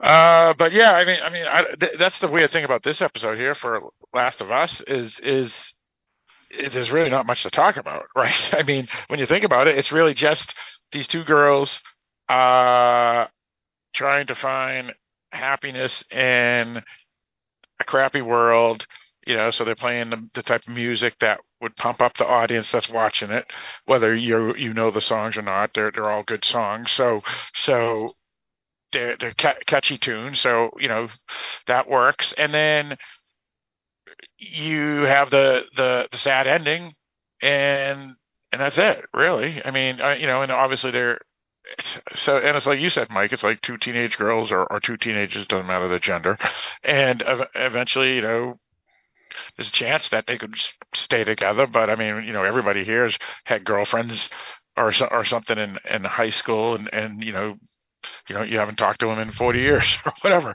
So, or 30 years, whatever. So, I think it was a nice moment in life type of episode, but it doesn't help really move the story, in my opinion. And the backstory wasn't, could have been said in 5 minutes instead of a whole episode. And then also, there's not really much to talk about as a podcast episode either, I think. Am I missing anything that? Well, I was going to No, say, I mean, A couple of people were speaking there, so I heard Sean first, so why don't you go first, Sean? so I was just going to say quickly, why do you have to remind us we're old, Phil? Yeah, no kidding. Right? Hey, they talk about a 50-year-old. He's really old. Hey, I just had a oh yeah, no kidding. They said that in this episode. Oh my god, They did. That's too funny. Yeah, yeah, yeah. I just had a birthday the other day. So what? oh yeah, what? happy birthday again. Yes, thank you. But someone else was going to say something. Was it you, Mike, or was it you, Barrett? I was going to say, I mean, there's thematic things in there. Again, about the just life, that death is going to come for us all. There's a lot of talk. Right. There's a lot of talk about these girls growing up, starting out with very childish things, and the fun things that like references. So they have the bad pun book. Oh yeah, for the flash forward, yeah. Right. I like the fact that they didn't know about the like they didn't know what a screenshot was. Right there, and I've seen that from students where they laugh at a joke and even because they know it's supposed to be funny, but they don't actually get it because they don't know what the words mean. So The Mortal Kombat that 2 was awesome. Yeah, the Mortal Kombat thing was good. And again, that was a callback because she talks about in the one episode about how her friend was really, knew everything about the game and that, if you do this thing and she could spit up the bones. And that's, of course, the fatality that she got to see. So those little things, those were nice things, not critical things because we had already kind of gotten those things, but those were nice. But then you also then have them graduate out of that and have them like looking in the window at the Victoria's Secret. You have them, and then obviously again ending up in the graveyard in Spirit of Halloween. I like the argument of the soap versus sneakers. And there's certainly something to be said for grabbing a good pair of shoes in the post-apocalypse. Yeah, that's for sure. Especially if they're free. You don't want to have that, $20 pair of Walmart shoes that's going to last you for 2 months. But yeah, just that they're looking and, maybe I don't know how often kids get to shower in the Boston safety zone. So maybe the soap was more of a luxury in their mind, but certainly generally hygiene. And it's funny because we've seen hygiene referred to in a couple of episodes now, where she gets the box of tampons or she gets the cup in the last episode. And those are all little things that we take for granted. And certainly as three guys, it's not that specific hygienic concern is not going to be one foremost on our minds. But then it's also have them looking at the sexy lingerie and like just trying to not understand, not really grasping the concept because it's such an alien thing in their world. And yet they understood it because that was the joke, right? Her friend goes, her friend meant it a different way, but I just imagine you dressed in it, and Ellie, who obviously has the crush, begins to preen her hair or absolutely, yeah. So they understand it, even though they don't understand it, the practicality of it in the world they live in, because again, all this stuff is from the world that they missed out on, I guess. But continue, Mike. No, and by the way, again, speaking as men, old men now, but at one point young men, and before that boys. That's an interesting thing because it's sort of like, okay, I never really thought of it like from the perspective of being a young girl and looking at this lingerie stuff that you're supposed to be wearing when you get older, and how like just such a bizarre thought that might end up being, and maybe a little just Well, weird. to be honest, once the Yeah. hormones hit them and they start having, Oh yeah. they'll understand it all with no problems. But you're right. If before the hormones, and they're just looking at it like, that's weird, because they don't even, they don't even have boobs yet, right? So they don't even need a bra probably, or they're just beginning. And it's like, what is this? And then suddenly, boom! Once they hit all that, it's like, okay, that all makes sense. But yeah, it's an alien world because of their age. Never mind. Right. Yeah. But it's an alien world because it is literally an alien world, right? And that's again one of the things I've loved about Ellie is and been pretty consistent with the characters, this fascination with the things of the past. And these are kids growing up. These aren't kids growing up in 1900. These are kids growing up in 2020, 20, whatever. All the remains of whatever. these things are there. These aren't things people are talking about as potentials the way, if you were in 1900, you would have talked about maybe one they'll be able to fly across the Atlantic Ocean. We know it was there. We know it was done. We know that people went to space. We know people landed on the moon. We know that there were cars and she didn't even know there were moving stairs. She didn't know about escalators. Right. That's But she's right. just so fascinated with all of it. And I kind of love that. And it is sort of this thing where you can see how kids would be fascinated by it, but they would also have this thing of look at all this stuff that my parents had, maybe even my older brother or sister had, and I'm never gonna get it. Or I would like, or maybe just dreaming about having a chance to have all that stuff that's mundane to us,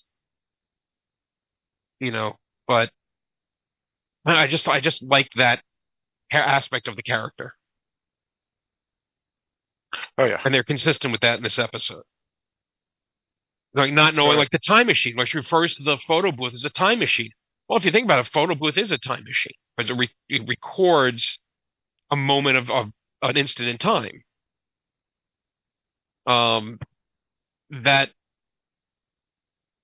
I don't know if cameras are a thing for her.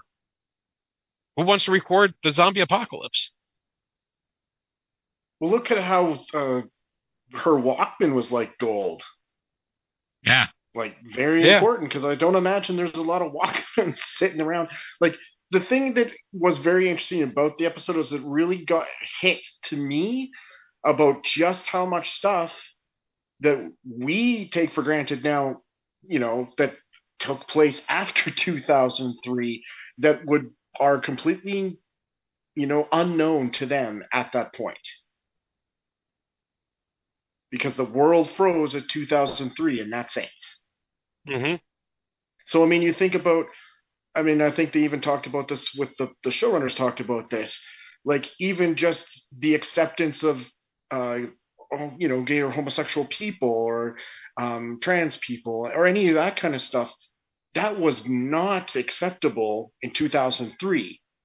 We are Yeah. more hopefully open minded now in regards to just accepting people as people now, but we had the time to go and go through the process of adjusting for that, right?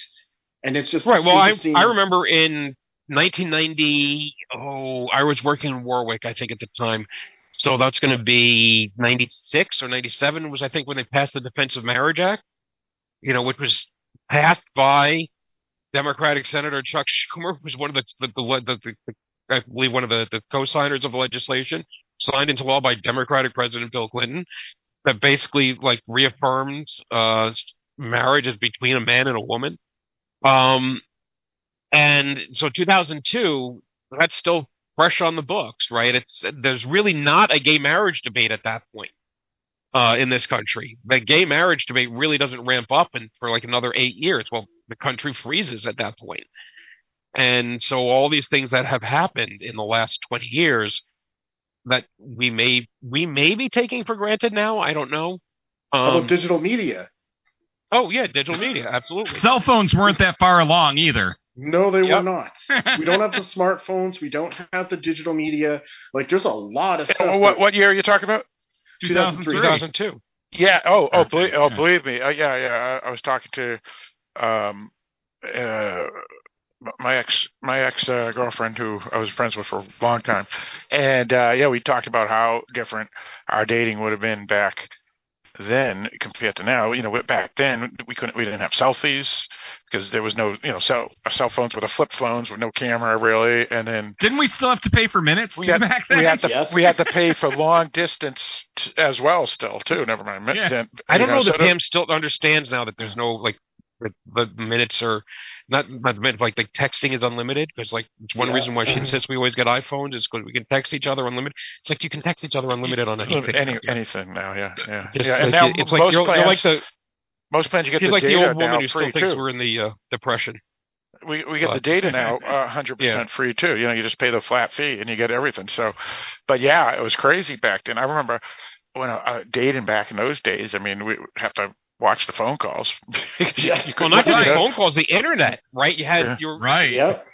Yeah. I remember when the trailer dropped for episode 1 of Star Wars for the Phantom Menace. And, so they dropped that 3-minute trailer online and it like broke the internet. And you like have to take an hour to download a 3-minute video because That's right. Because they didn't have so slow. Yeah, they didn't have YouTube at those days. Yeah, that's right. Yeah, and I remember when I would email her, my ex back in those days. Yeah, you have to log in, and I mean, it was just different. Yeah, everything was just different. Yeah, it was crazy. Yeah, I have flash drives now that have like 10 times the storage space of my first PC. Yeah. I'm thinking more than 10 times. Oh, probably. Yeah. I'm trying to remember how much, whether it was 8 or 16 gigs, but it was. I try to buy no discs now or computers with that aren't what is it? Solid state. Solid state. Thank you. My first PC was a Timex Sinclair that had like 16K of memory or something. And then my first real PC was like IBM compatible that had like, megabytes. Yeah. I guess the only positive I could. I was going to say the reason I bought a new PC that wasn't just DOS was because I wanted to play Doom, and the only reason I bought a cell phone was because I wanted to talk to my girlfriend at the time. There was reasons that I bought it. Not it was just kind of funny how things work. Yeah, Doom. So the one thing of positive I was going to say though was at least they would have had GTA Vice City. What's that again? That's 2003. 2002. We're still talking about the TV show here, Phil. Yeah, no kidding, right. Yeah. Well, speaking of the TV show, I did like the Mortal Kombat. I like it. Yeah, I really like that too. And it was what's her face? Who's the chick that's in Melina, wasn't it? Yeah, Melina. Yeah. The thing that was cool is the showrunners talked about, like Druckmann talked about how they had to create the turning because they couldn't afford to get the actual rights. That's right. Yeah. For Mortal Kombat, right? Because at the time, there's no way you're going to be able to justify that, and so it was just funny that they at this point, 10 years removed, that they actually like could get the rights to be able to have Mortal Kombat 2 as part of it. Yeah. So that's interesting, the shift in the market, right? Yeah, exactly. Yeah, I read that too. And the fact that they just said like it was the best Mortal Kombat. So just the passion for that was kind of funny too. So yeah. Well, and it just shows you how old Mortal Kombat is now. Isn't that crazy too? Oh my gosh. Yeah. There's also that never underestimate the Reese's Pieces effect. Oh yeah. Right. So for those what effect? The Reese's Pieces effect. Oh, okay. Yeah. So Reese's Pieces are still around, and I still don't quite buy that anybody likes them. Oh, they're really good. My wife does. They're really good. I love them. We're in Alaska. She's like, I have a hankering for Reese's Pieces. Oh yeah. Somehow I found them. Oh yeah, I love them. They're still everywhere. I buy some. I haven't But done no, it they in a are while. everywhere. I used to when they buy the first big giant bags of them. But yeah, go on. when they first came out, they did not sell very well. Right.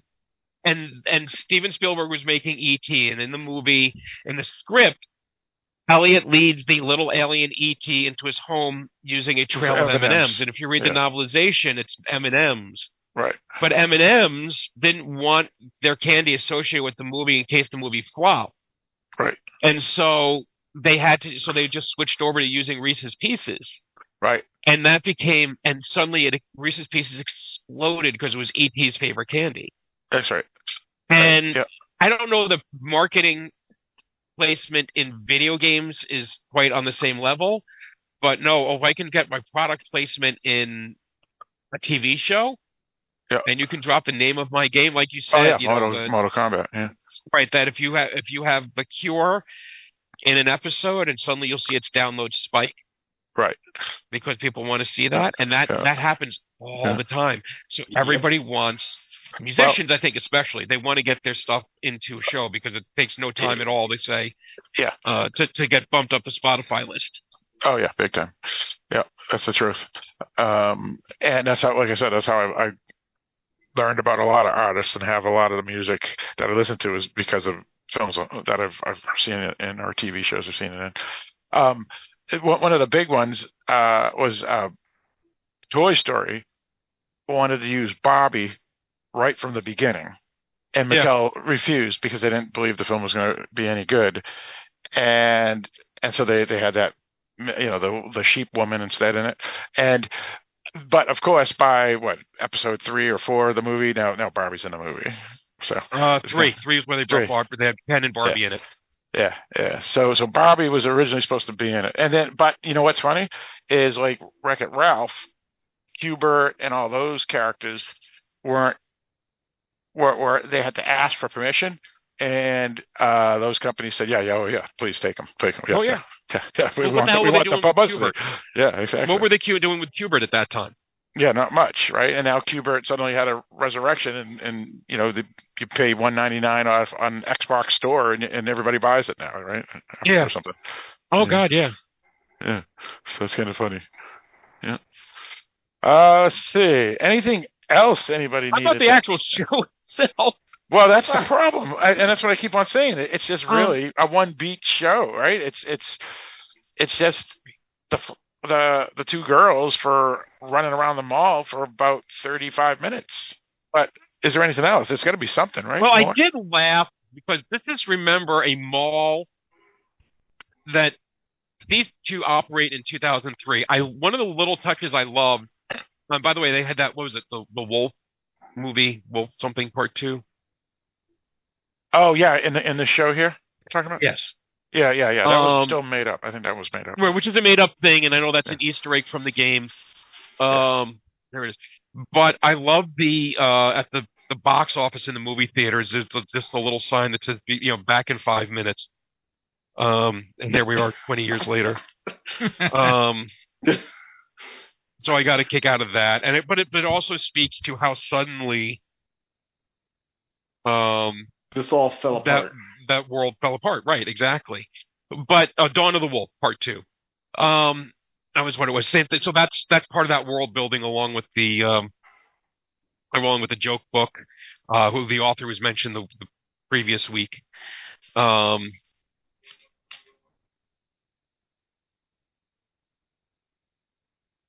Did we lose your mic? Yeah, no. I'm just blanking for a second. I'm just looking over my list. Savage Starlight comic comes back.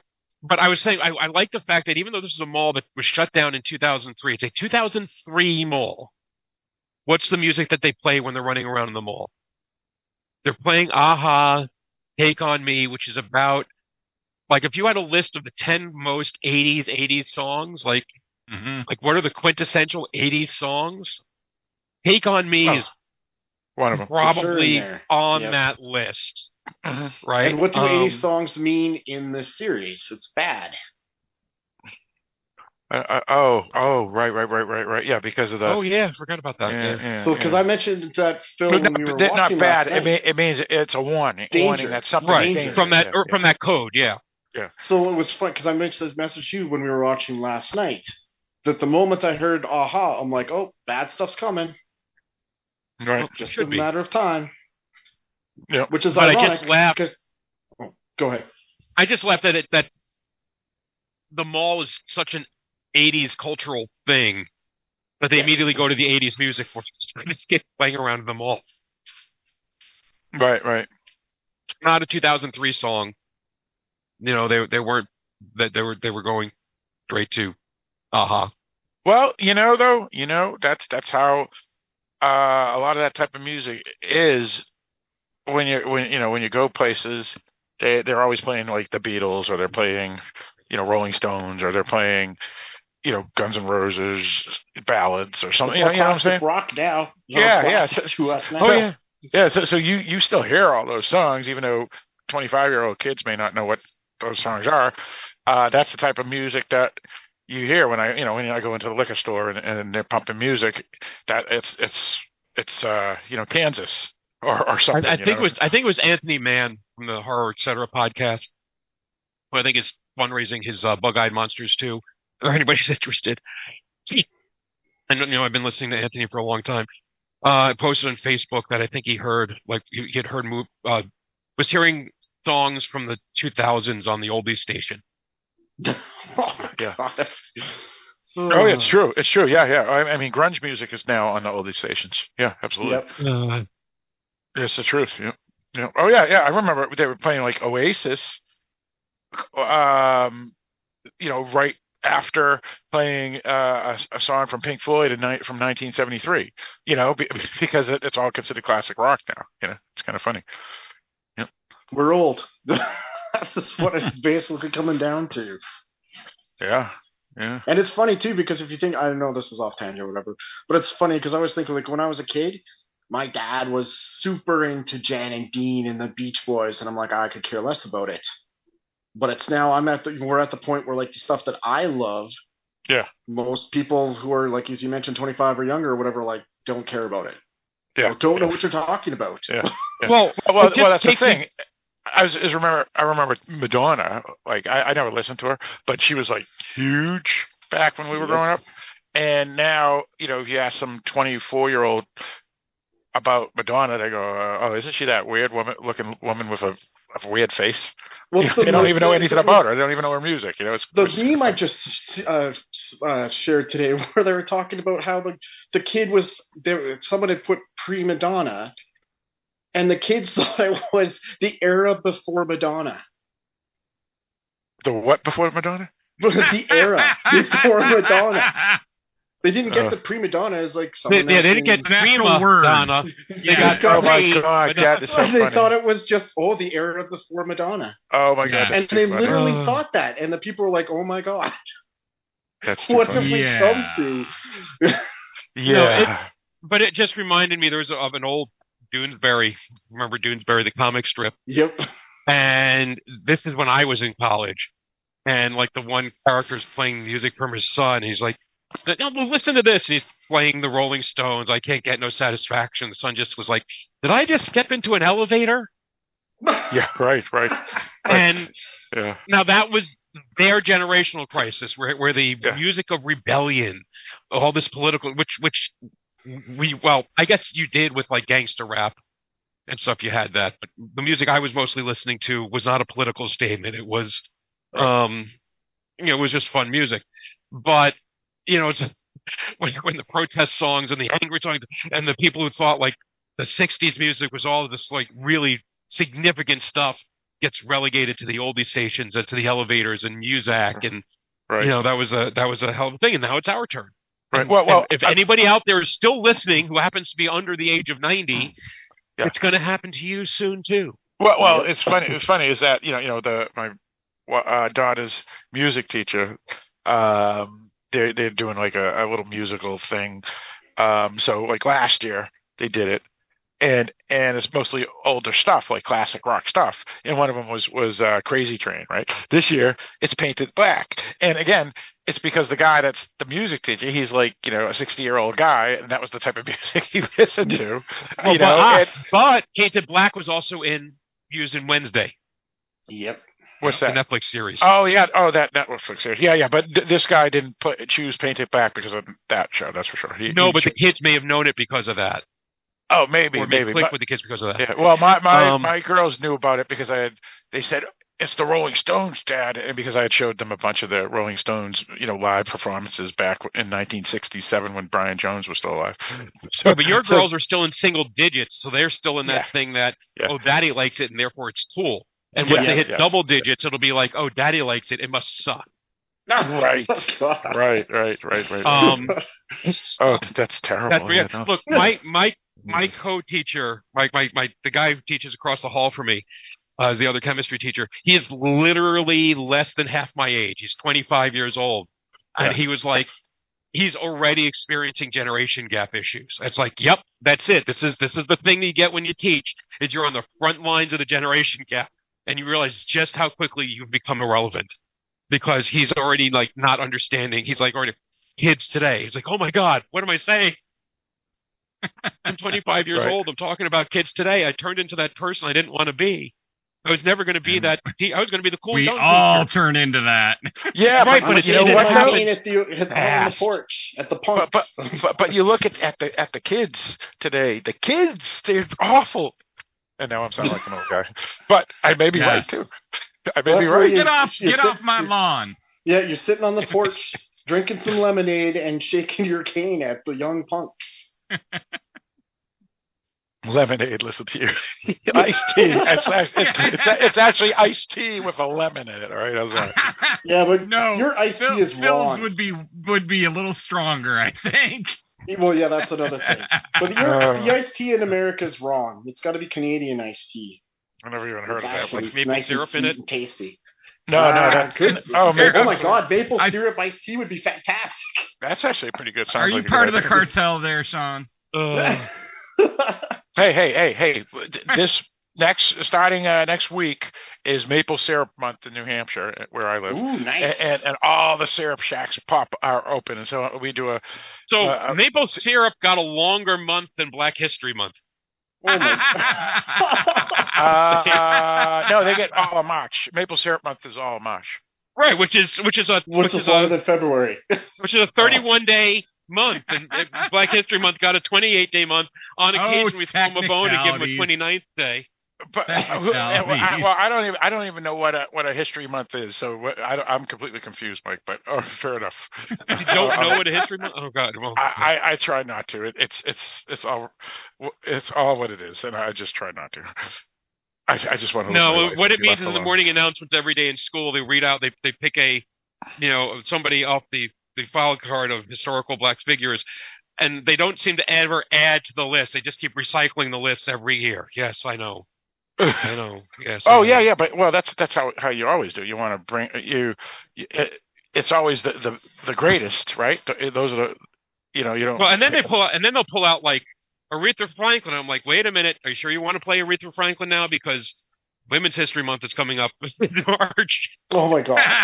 And you don't want. You sure you want to burn that one right now? Do you want to save her? Hold on. So when's Women's History? Women's History is March. What's that? Women got a bigger month than they have this like the Black History Month has to split it with Women in Horror Month.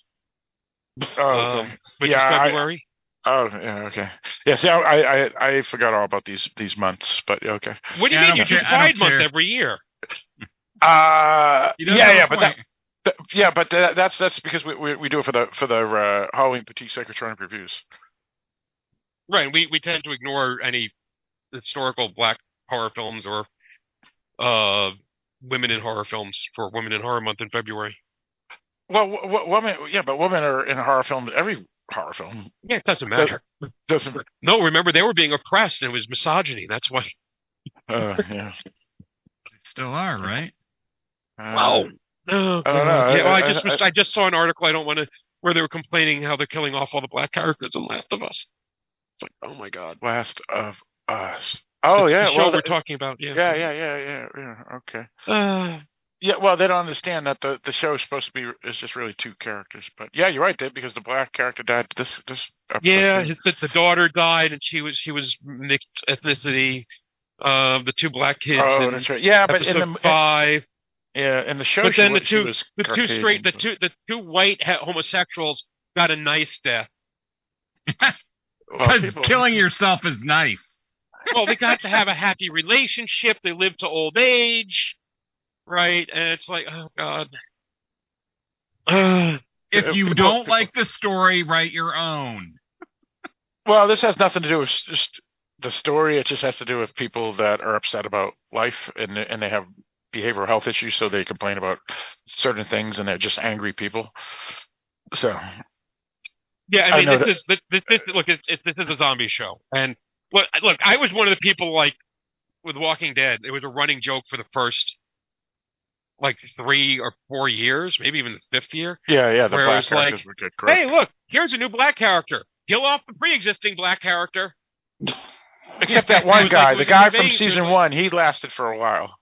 No, he lasted to season 3, but he was the only character on the show. And it's like, bring in a new black character. We just killed one off. Right. Oh, it was only one Asian character, and he got killed. Yeah. But they didn't immediately bring on another Asian character to replace it. No, they didn't. It was. I'm not saying it was intentional, and it may have been. It may not have been. I mean, it could have been like, oh, you know what? We have to kill the black character off. We got to make sure we have a black character on the show, so bring another one in. Maybe that was the way they were thinking about it, but it just looked bad. So Last of Us is already been brought into that argument of you can't help the mad Twitter people, the mad Reddit. You can't help it. I'm sure. I don't care what it is. They're going to complain. So just. Yeah. Anyway, it's I try to avoid all these months because it's just divisive division, making people angry with each other. It's only I see the angry point, if you let it. but I see the point, but. I'm not saying it angers. It doesn't. It's just a weird thing. It's just the people. The people that are angry aren't necessarily the people that you would think would be angry, if you know what I'm talking about. It's just people are angry, and that's why I don't really want to get into politics. But there was one funny thing that I wanted to throw in, guys. Please. And I sent it to you guys last week, I think, where one of the stores was selling Last of Us game, saying based on the hit series. Yes. You missed the point. So that is hilarious. Yeah. So if you go into Walmart right now, or GameStop, you'll see stickers based on HBOMax. Right. It's like you don't know what based on means. What you should have said is the inspiration for, because God knows, or like you'll see with the Stephen King book. Now a major motion picture, right? Now a mini series on CBS or whatever, All Access or Paramount Plus or that's not the same as inspired by. Right. Wording counts for some reason. Like Riddick, the video game, was inspired by Pitch Black and Chronicles of Riddick, right? Those came first, and then the game followed. Right. Last of Us was not inspired by them. I mean, it'd be like Dune inspired by the hit movie. Yeah. But I just like the fact that like the game was inspired by the series, and then someone was like, "Wow, that turnaround's pretty impressive." Yeah, right. You literally like within a couple of weeks, automatically have got this game out. I mean, I wish other companies would have that fast of turnout. Right. Well, my experience, like the best video game adaptations are the ones that come out like long after the movie did. Like I think like GoldenEye came out like 2 years after the movie. And that's like still one of the. It's still a classic to most people. Yeah, it's one of the premier. They're redoing it. It's so good. Yes, but I wonder if they stick to it because they had a couple of like other versions of GoldenEye, like on the GoldenEye was a great movie. The movie was great. The movie was fun too. Yeah, the game was a lot of fun. Yeah. There's that Sean Bean guy. I played that to death. I was like, do I want to download this for the Xbox? And I thought, I spent an enormous amount of hours unlocking everything in Oh GoldenEye in god. 1998. Yeah. Like everything, getting the 00 agent badge in every level. And The I'm best not thing doing was that just again. the multiplayer too. Like, Oh, the because that was multiplayer one of the was first so games. good. That was one of the first games where the multiplayer was like insane and like blew your mind. Now, So to get back to Last of Us, I wanted to ask. I want to bring this question up because Sean mentioned it last night because I started it like 2 minutes before he started it, so we were yeah, watching it basically together, even though we were just texting. And one thing, Sean says, I wonder if next episode is going to be the cannibals. And then I said the Mortal Kombat where Melina ate the bones. I mean, There you which ate the go. was person. nice There's foreshadowing. that foreshadowing. There it is. There it is. Yep. I'm taking credit for that one, even though I'm Let's sure it see. wasn't intentional. I don't think it was intentional, but Let us see what happens. yeah. Maybe they'll end So- up changing the cannibals too. Right. Who knows? That's funny. That's funny. They're going to be vegans now. Oh god. Oh. We only drink soy. Well, I don't know how they would make it at that point. But what We happens don't if they're have anything allergic to else in soy? this What time, would you do? but they're able to do the soy and tofu and stuff. So good for them. There you go. There you go. Anything Well, else? No, I think, I was just I gonna think say- we have destroyed this. Yeah, we keep coming back to the same things again and again, and it sucks because I really didn't want to, and I know I did a lot of it of just hitting these same points that we've been hitting. And I think there were again a lot of good, fun character stuff. Do I feel like I know Ellie better as a character now? Not really. I mean, I kind of knew who she was already. This gave me filled in details, but not details that were terribly enlightening that I didn't already know. Admittedly, the fact that she was a lesbian was kind of already spoiled for me and just write-ups on the show. It's whatever. I don't care. So yeah, she loves somebody and he died. Okay, that's everybody's story in the post-apocalypse. Well, I pretty much expect everyone in shows to be gay now, so Yeah, right. That's nothing. Not surprising not like spectacularly new. No, right. It's lost. It's lost. Whatever hunch it had. Yeah. If you were trying to make a statement or be bold or daring, it's not. It's kind of become cliche. Yep. And I understand that for about 100 years of Hollywood history, gays were stuffed into the closet, and then maybe towards the end of that, they were kind of let out of the closet as long as they were willing to fill certain stereotypical flamboyant roles. I get that. I understand it's well overdue that there's been adequate representation. But I feel like people are still trying to say it's a bold, important statement. It's like, it's not as bold as it used to be. Right. Sort of like when you go watch The Jeffersons and you recognize that, who was it, Willis was the neighbor who was white and he was married to a black woman because back in 1972, it was progressive to have a mixed race couple. That's right. Now, thankfully, there is nothing really provocative about that. There are certain corners of the internet where that would still be provocative. We know that, but the assholes, they will always be with us, as I think Jesus said. So, right. Yeah. No, nothing like that seems remarkable today. That's for sure. Yeah. I mean, you see it all everywhere. I mean, even back in the 70s. I knew a couple. But yeah, I mean, but yeah, for Hollywood, I guess, it was big, maybe, 10, 15 years ago, whatever, but, it's not now.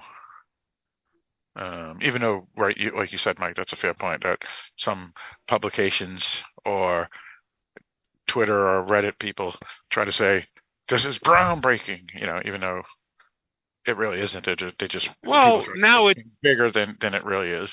This is the first Red-headed Chinese one-legged lesbian in outer space. Yay. Okay.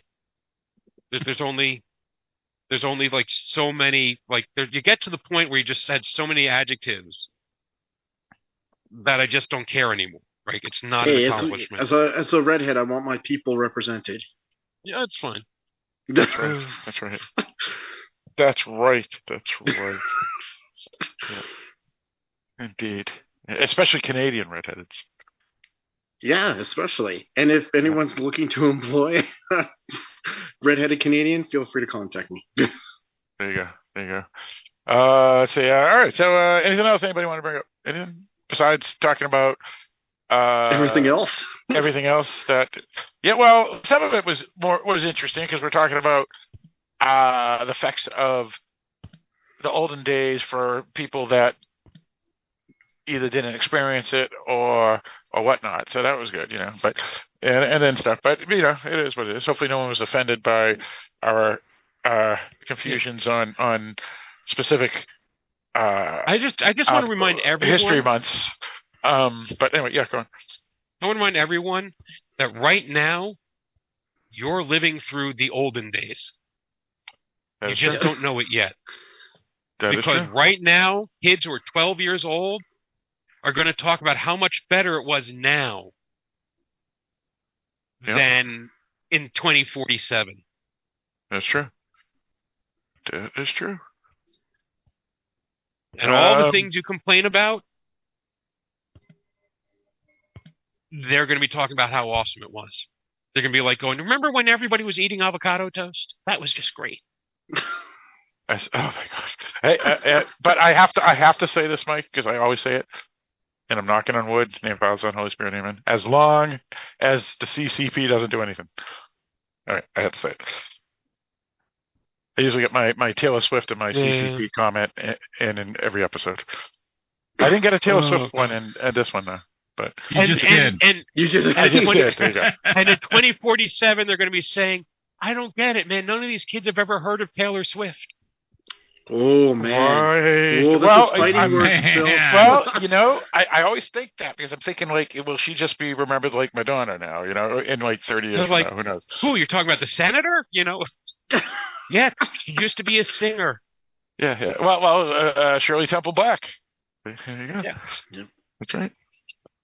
All right. Sonny Bono. He could have been president if he didn't. Poor bastard. Ronald Reagan, the actor. What? Yeah. I think that's like worked well for Back to the Future. That was funny. That was a great movie. Great movie. Great. Anyway. Great Scott.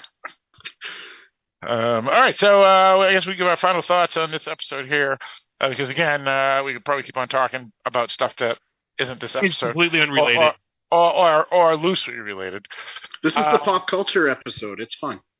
Yeah, because that's really just what the episode was. It was they like a started it by doing an entire episode of nostalgia porn. That's really exactly right. That's right. Mortal Kombat. I'm still a dead or alive Mortal Kombat. But I do have a bunch of Mortal Kombat T-shirts. Yeah. There's not many dead or alive T-shirts though. I wish they did. That would be awesome. Yeah. Hey, I always remember the soundtrack for the first Mortal Kombat and Christopher Lambert as Raiden. Just your might. Like I get the sense that like Mortal Kombat was the Coke and Street Fighter was like the Pepsi. Oh, good call. And Dead or Alive was kind of like the RC Cola. Definitely a good the Mountain Dew. What was the Pepsi? What was the Pepsi? A Street Fighter. Street Fighter, yeah, okay, yeah, that's fair. But Dead or Alive, I still love the best, even if it is the RC. I don't know where Tekken would fall in with that, and Virtua Fighter was another one. Yeah. And Capcom, the Capcom Fighter games.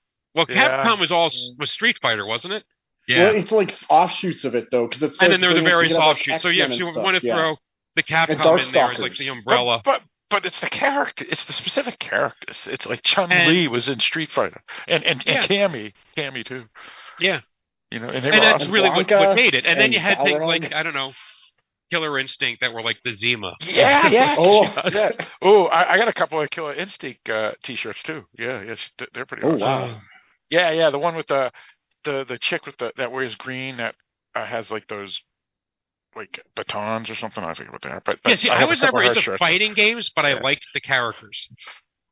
Because Right, there was a right. lot of them that were like Yeah. had these sci-fi, fantasy, or horror elements to them. Yeah. So That's why I always kind of liked that. Stalkers was fun. Because it was Yeah. all monsters. Yeah, here it is. Let's see. Her name is the one with the green and Killer Instinct. Orchid. Yeah, she was awesome. Yeah, she was the best. Yeah, you guys know Orchid, right? B Orchid. Yep. Yeah, she was great. Was she bouncy? Yes. They all are. Yes, they all are, and that's why I'm a fan of them. Yes. That's why I'm a fan of Dead or Alive the most, as a matter of fact, is because of the bounce. I knew that. Yeah, I know. Didn't they have Dead or Alive Beach Volleyball as a video game? Yes, so that was the best something game. like that. Oh, dude, that game is so awesome. I played that game for. See, when they do that, yeah. it's like they know why people are playing this game. They're like, yeah. Well, and not- then what you do is you have to win, and as you win, then you get better bathing suits. It's pretty awesome. It's a great game. Well, So they would you talk get about you would get the what do you call them, the slingshot bathing suits if you win like 5 rounds or something. Yeah, it was pretty good. yeah, they would talk about like in Mortal Kombat juggling, which is where you just keep hitting the guy over and over again to keep him in the air and That was awesome. And Dead or Alive, it was the jiggling. That was the not the Yes. juggling. Yeah. My 2 girls, they love playing Dead or Alive. They always choose the wedding outfits when they're fighting. So I can't bet you can't wait to show them Kill Bill.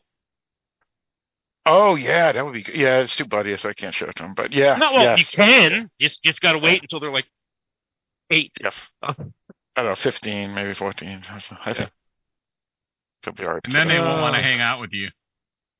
Yeah, right. Right. As long as I buy them earrings at the horror conventions and comic conventions, that they'll want to hang out with me. But then at that point, they could buy their own, so they may not want to hang out with me. So, yeah. All right. So let's get our final wrap up on Left Behind. So let's start with you, Barrett. Serviceable episode. Acting was fine. Music was fine. It's a fine episode. I think you see a theme here. It was fine. All right, sounds good. Yeah, for me, yeah, it was all right. I wasn't a huge fan of the episode. I felt it was pretty much what we discussed. Actually, Mike can just say everything again, and that sums it up. So, it was all right. It was an unnecessary episode for following the series. As a standalone, it was okay, but it's not the type of episode I wanted to see in my horror franchise, because I'm assuming that's what this show is. Let's go with you, I guess, Mike. I don't know what more I have to say. It's a fine episode, except it's still just telling us stuff about relationships and characters, and without in a predictable way. And I'll just be repeating myself. So yeah, it was fine. It was decent, but it didn't blow me away either.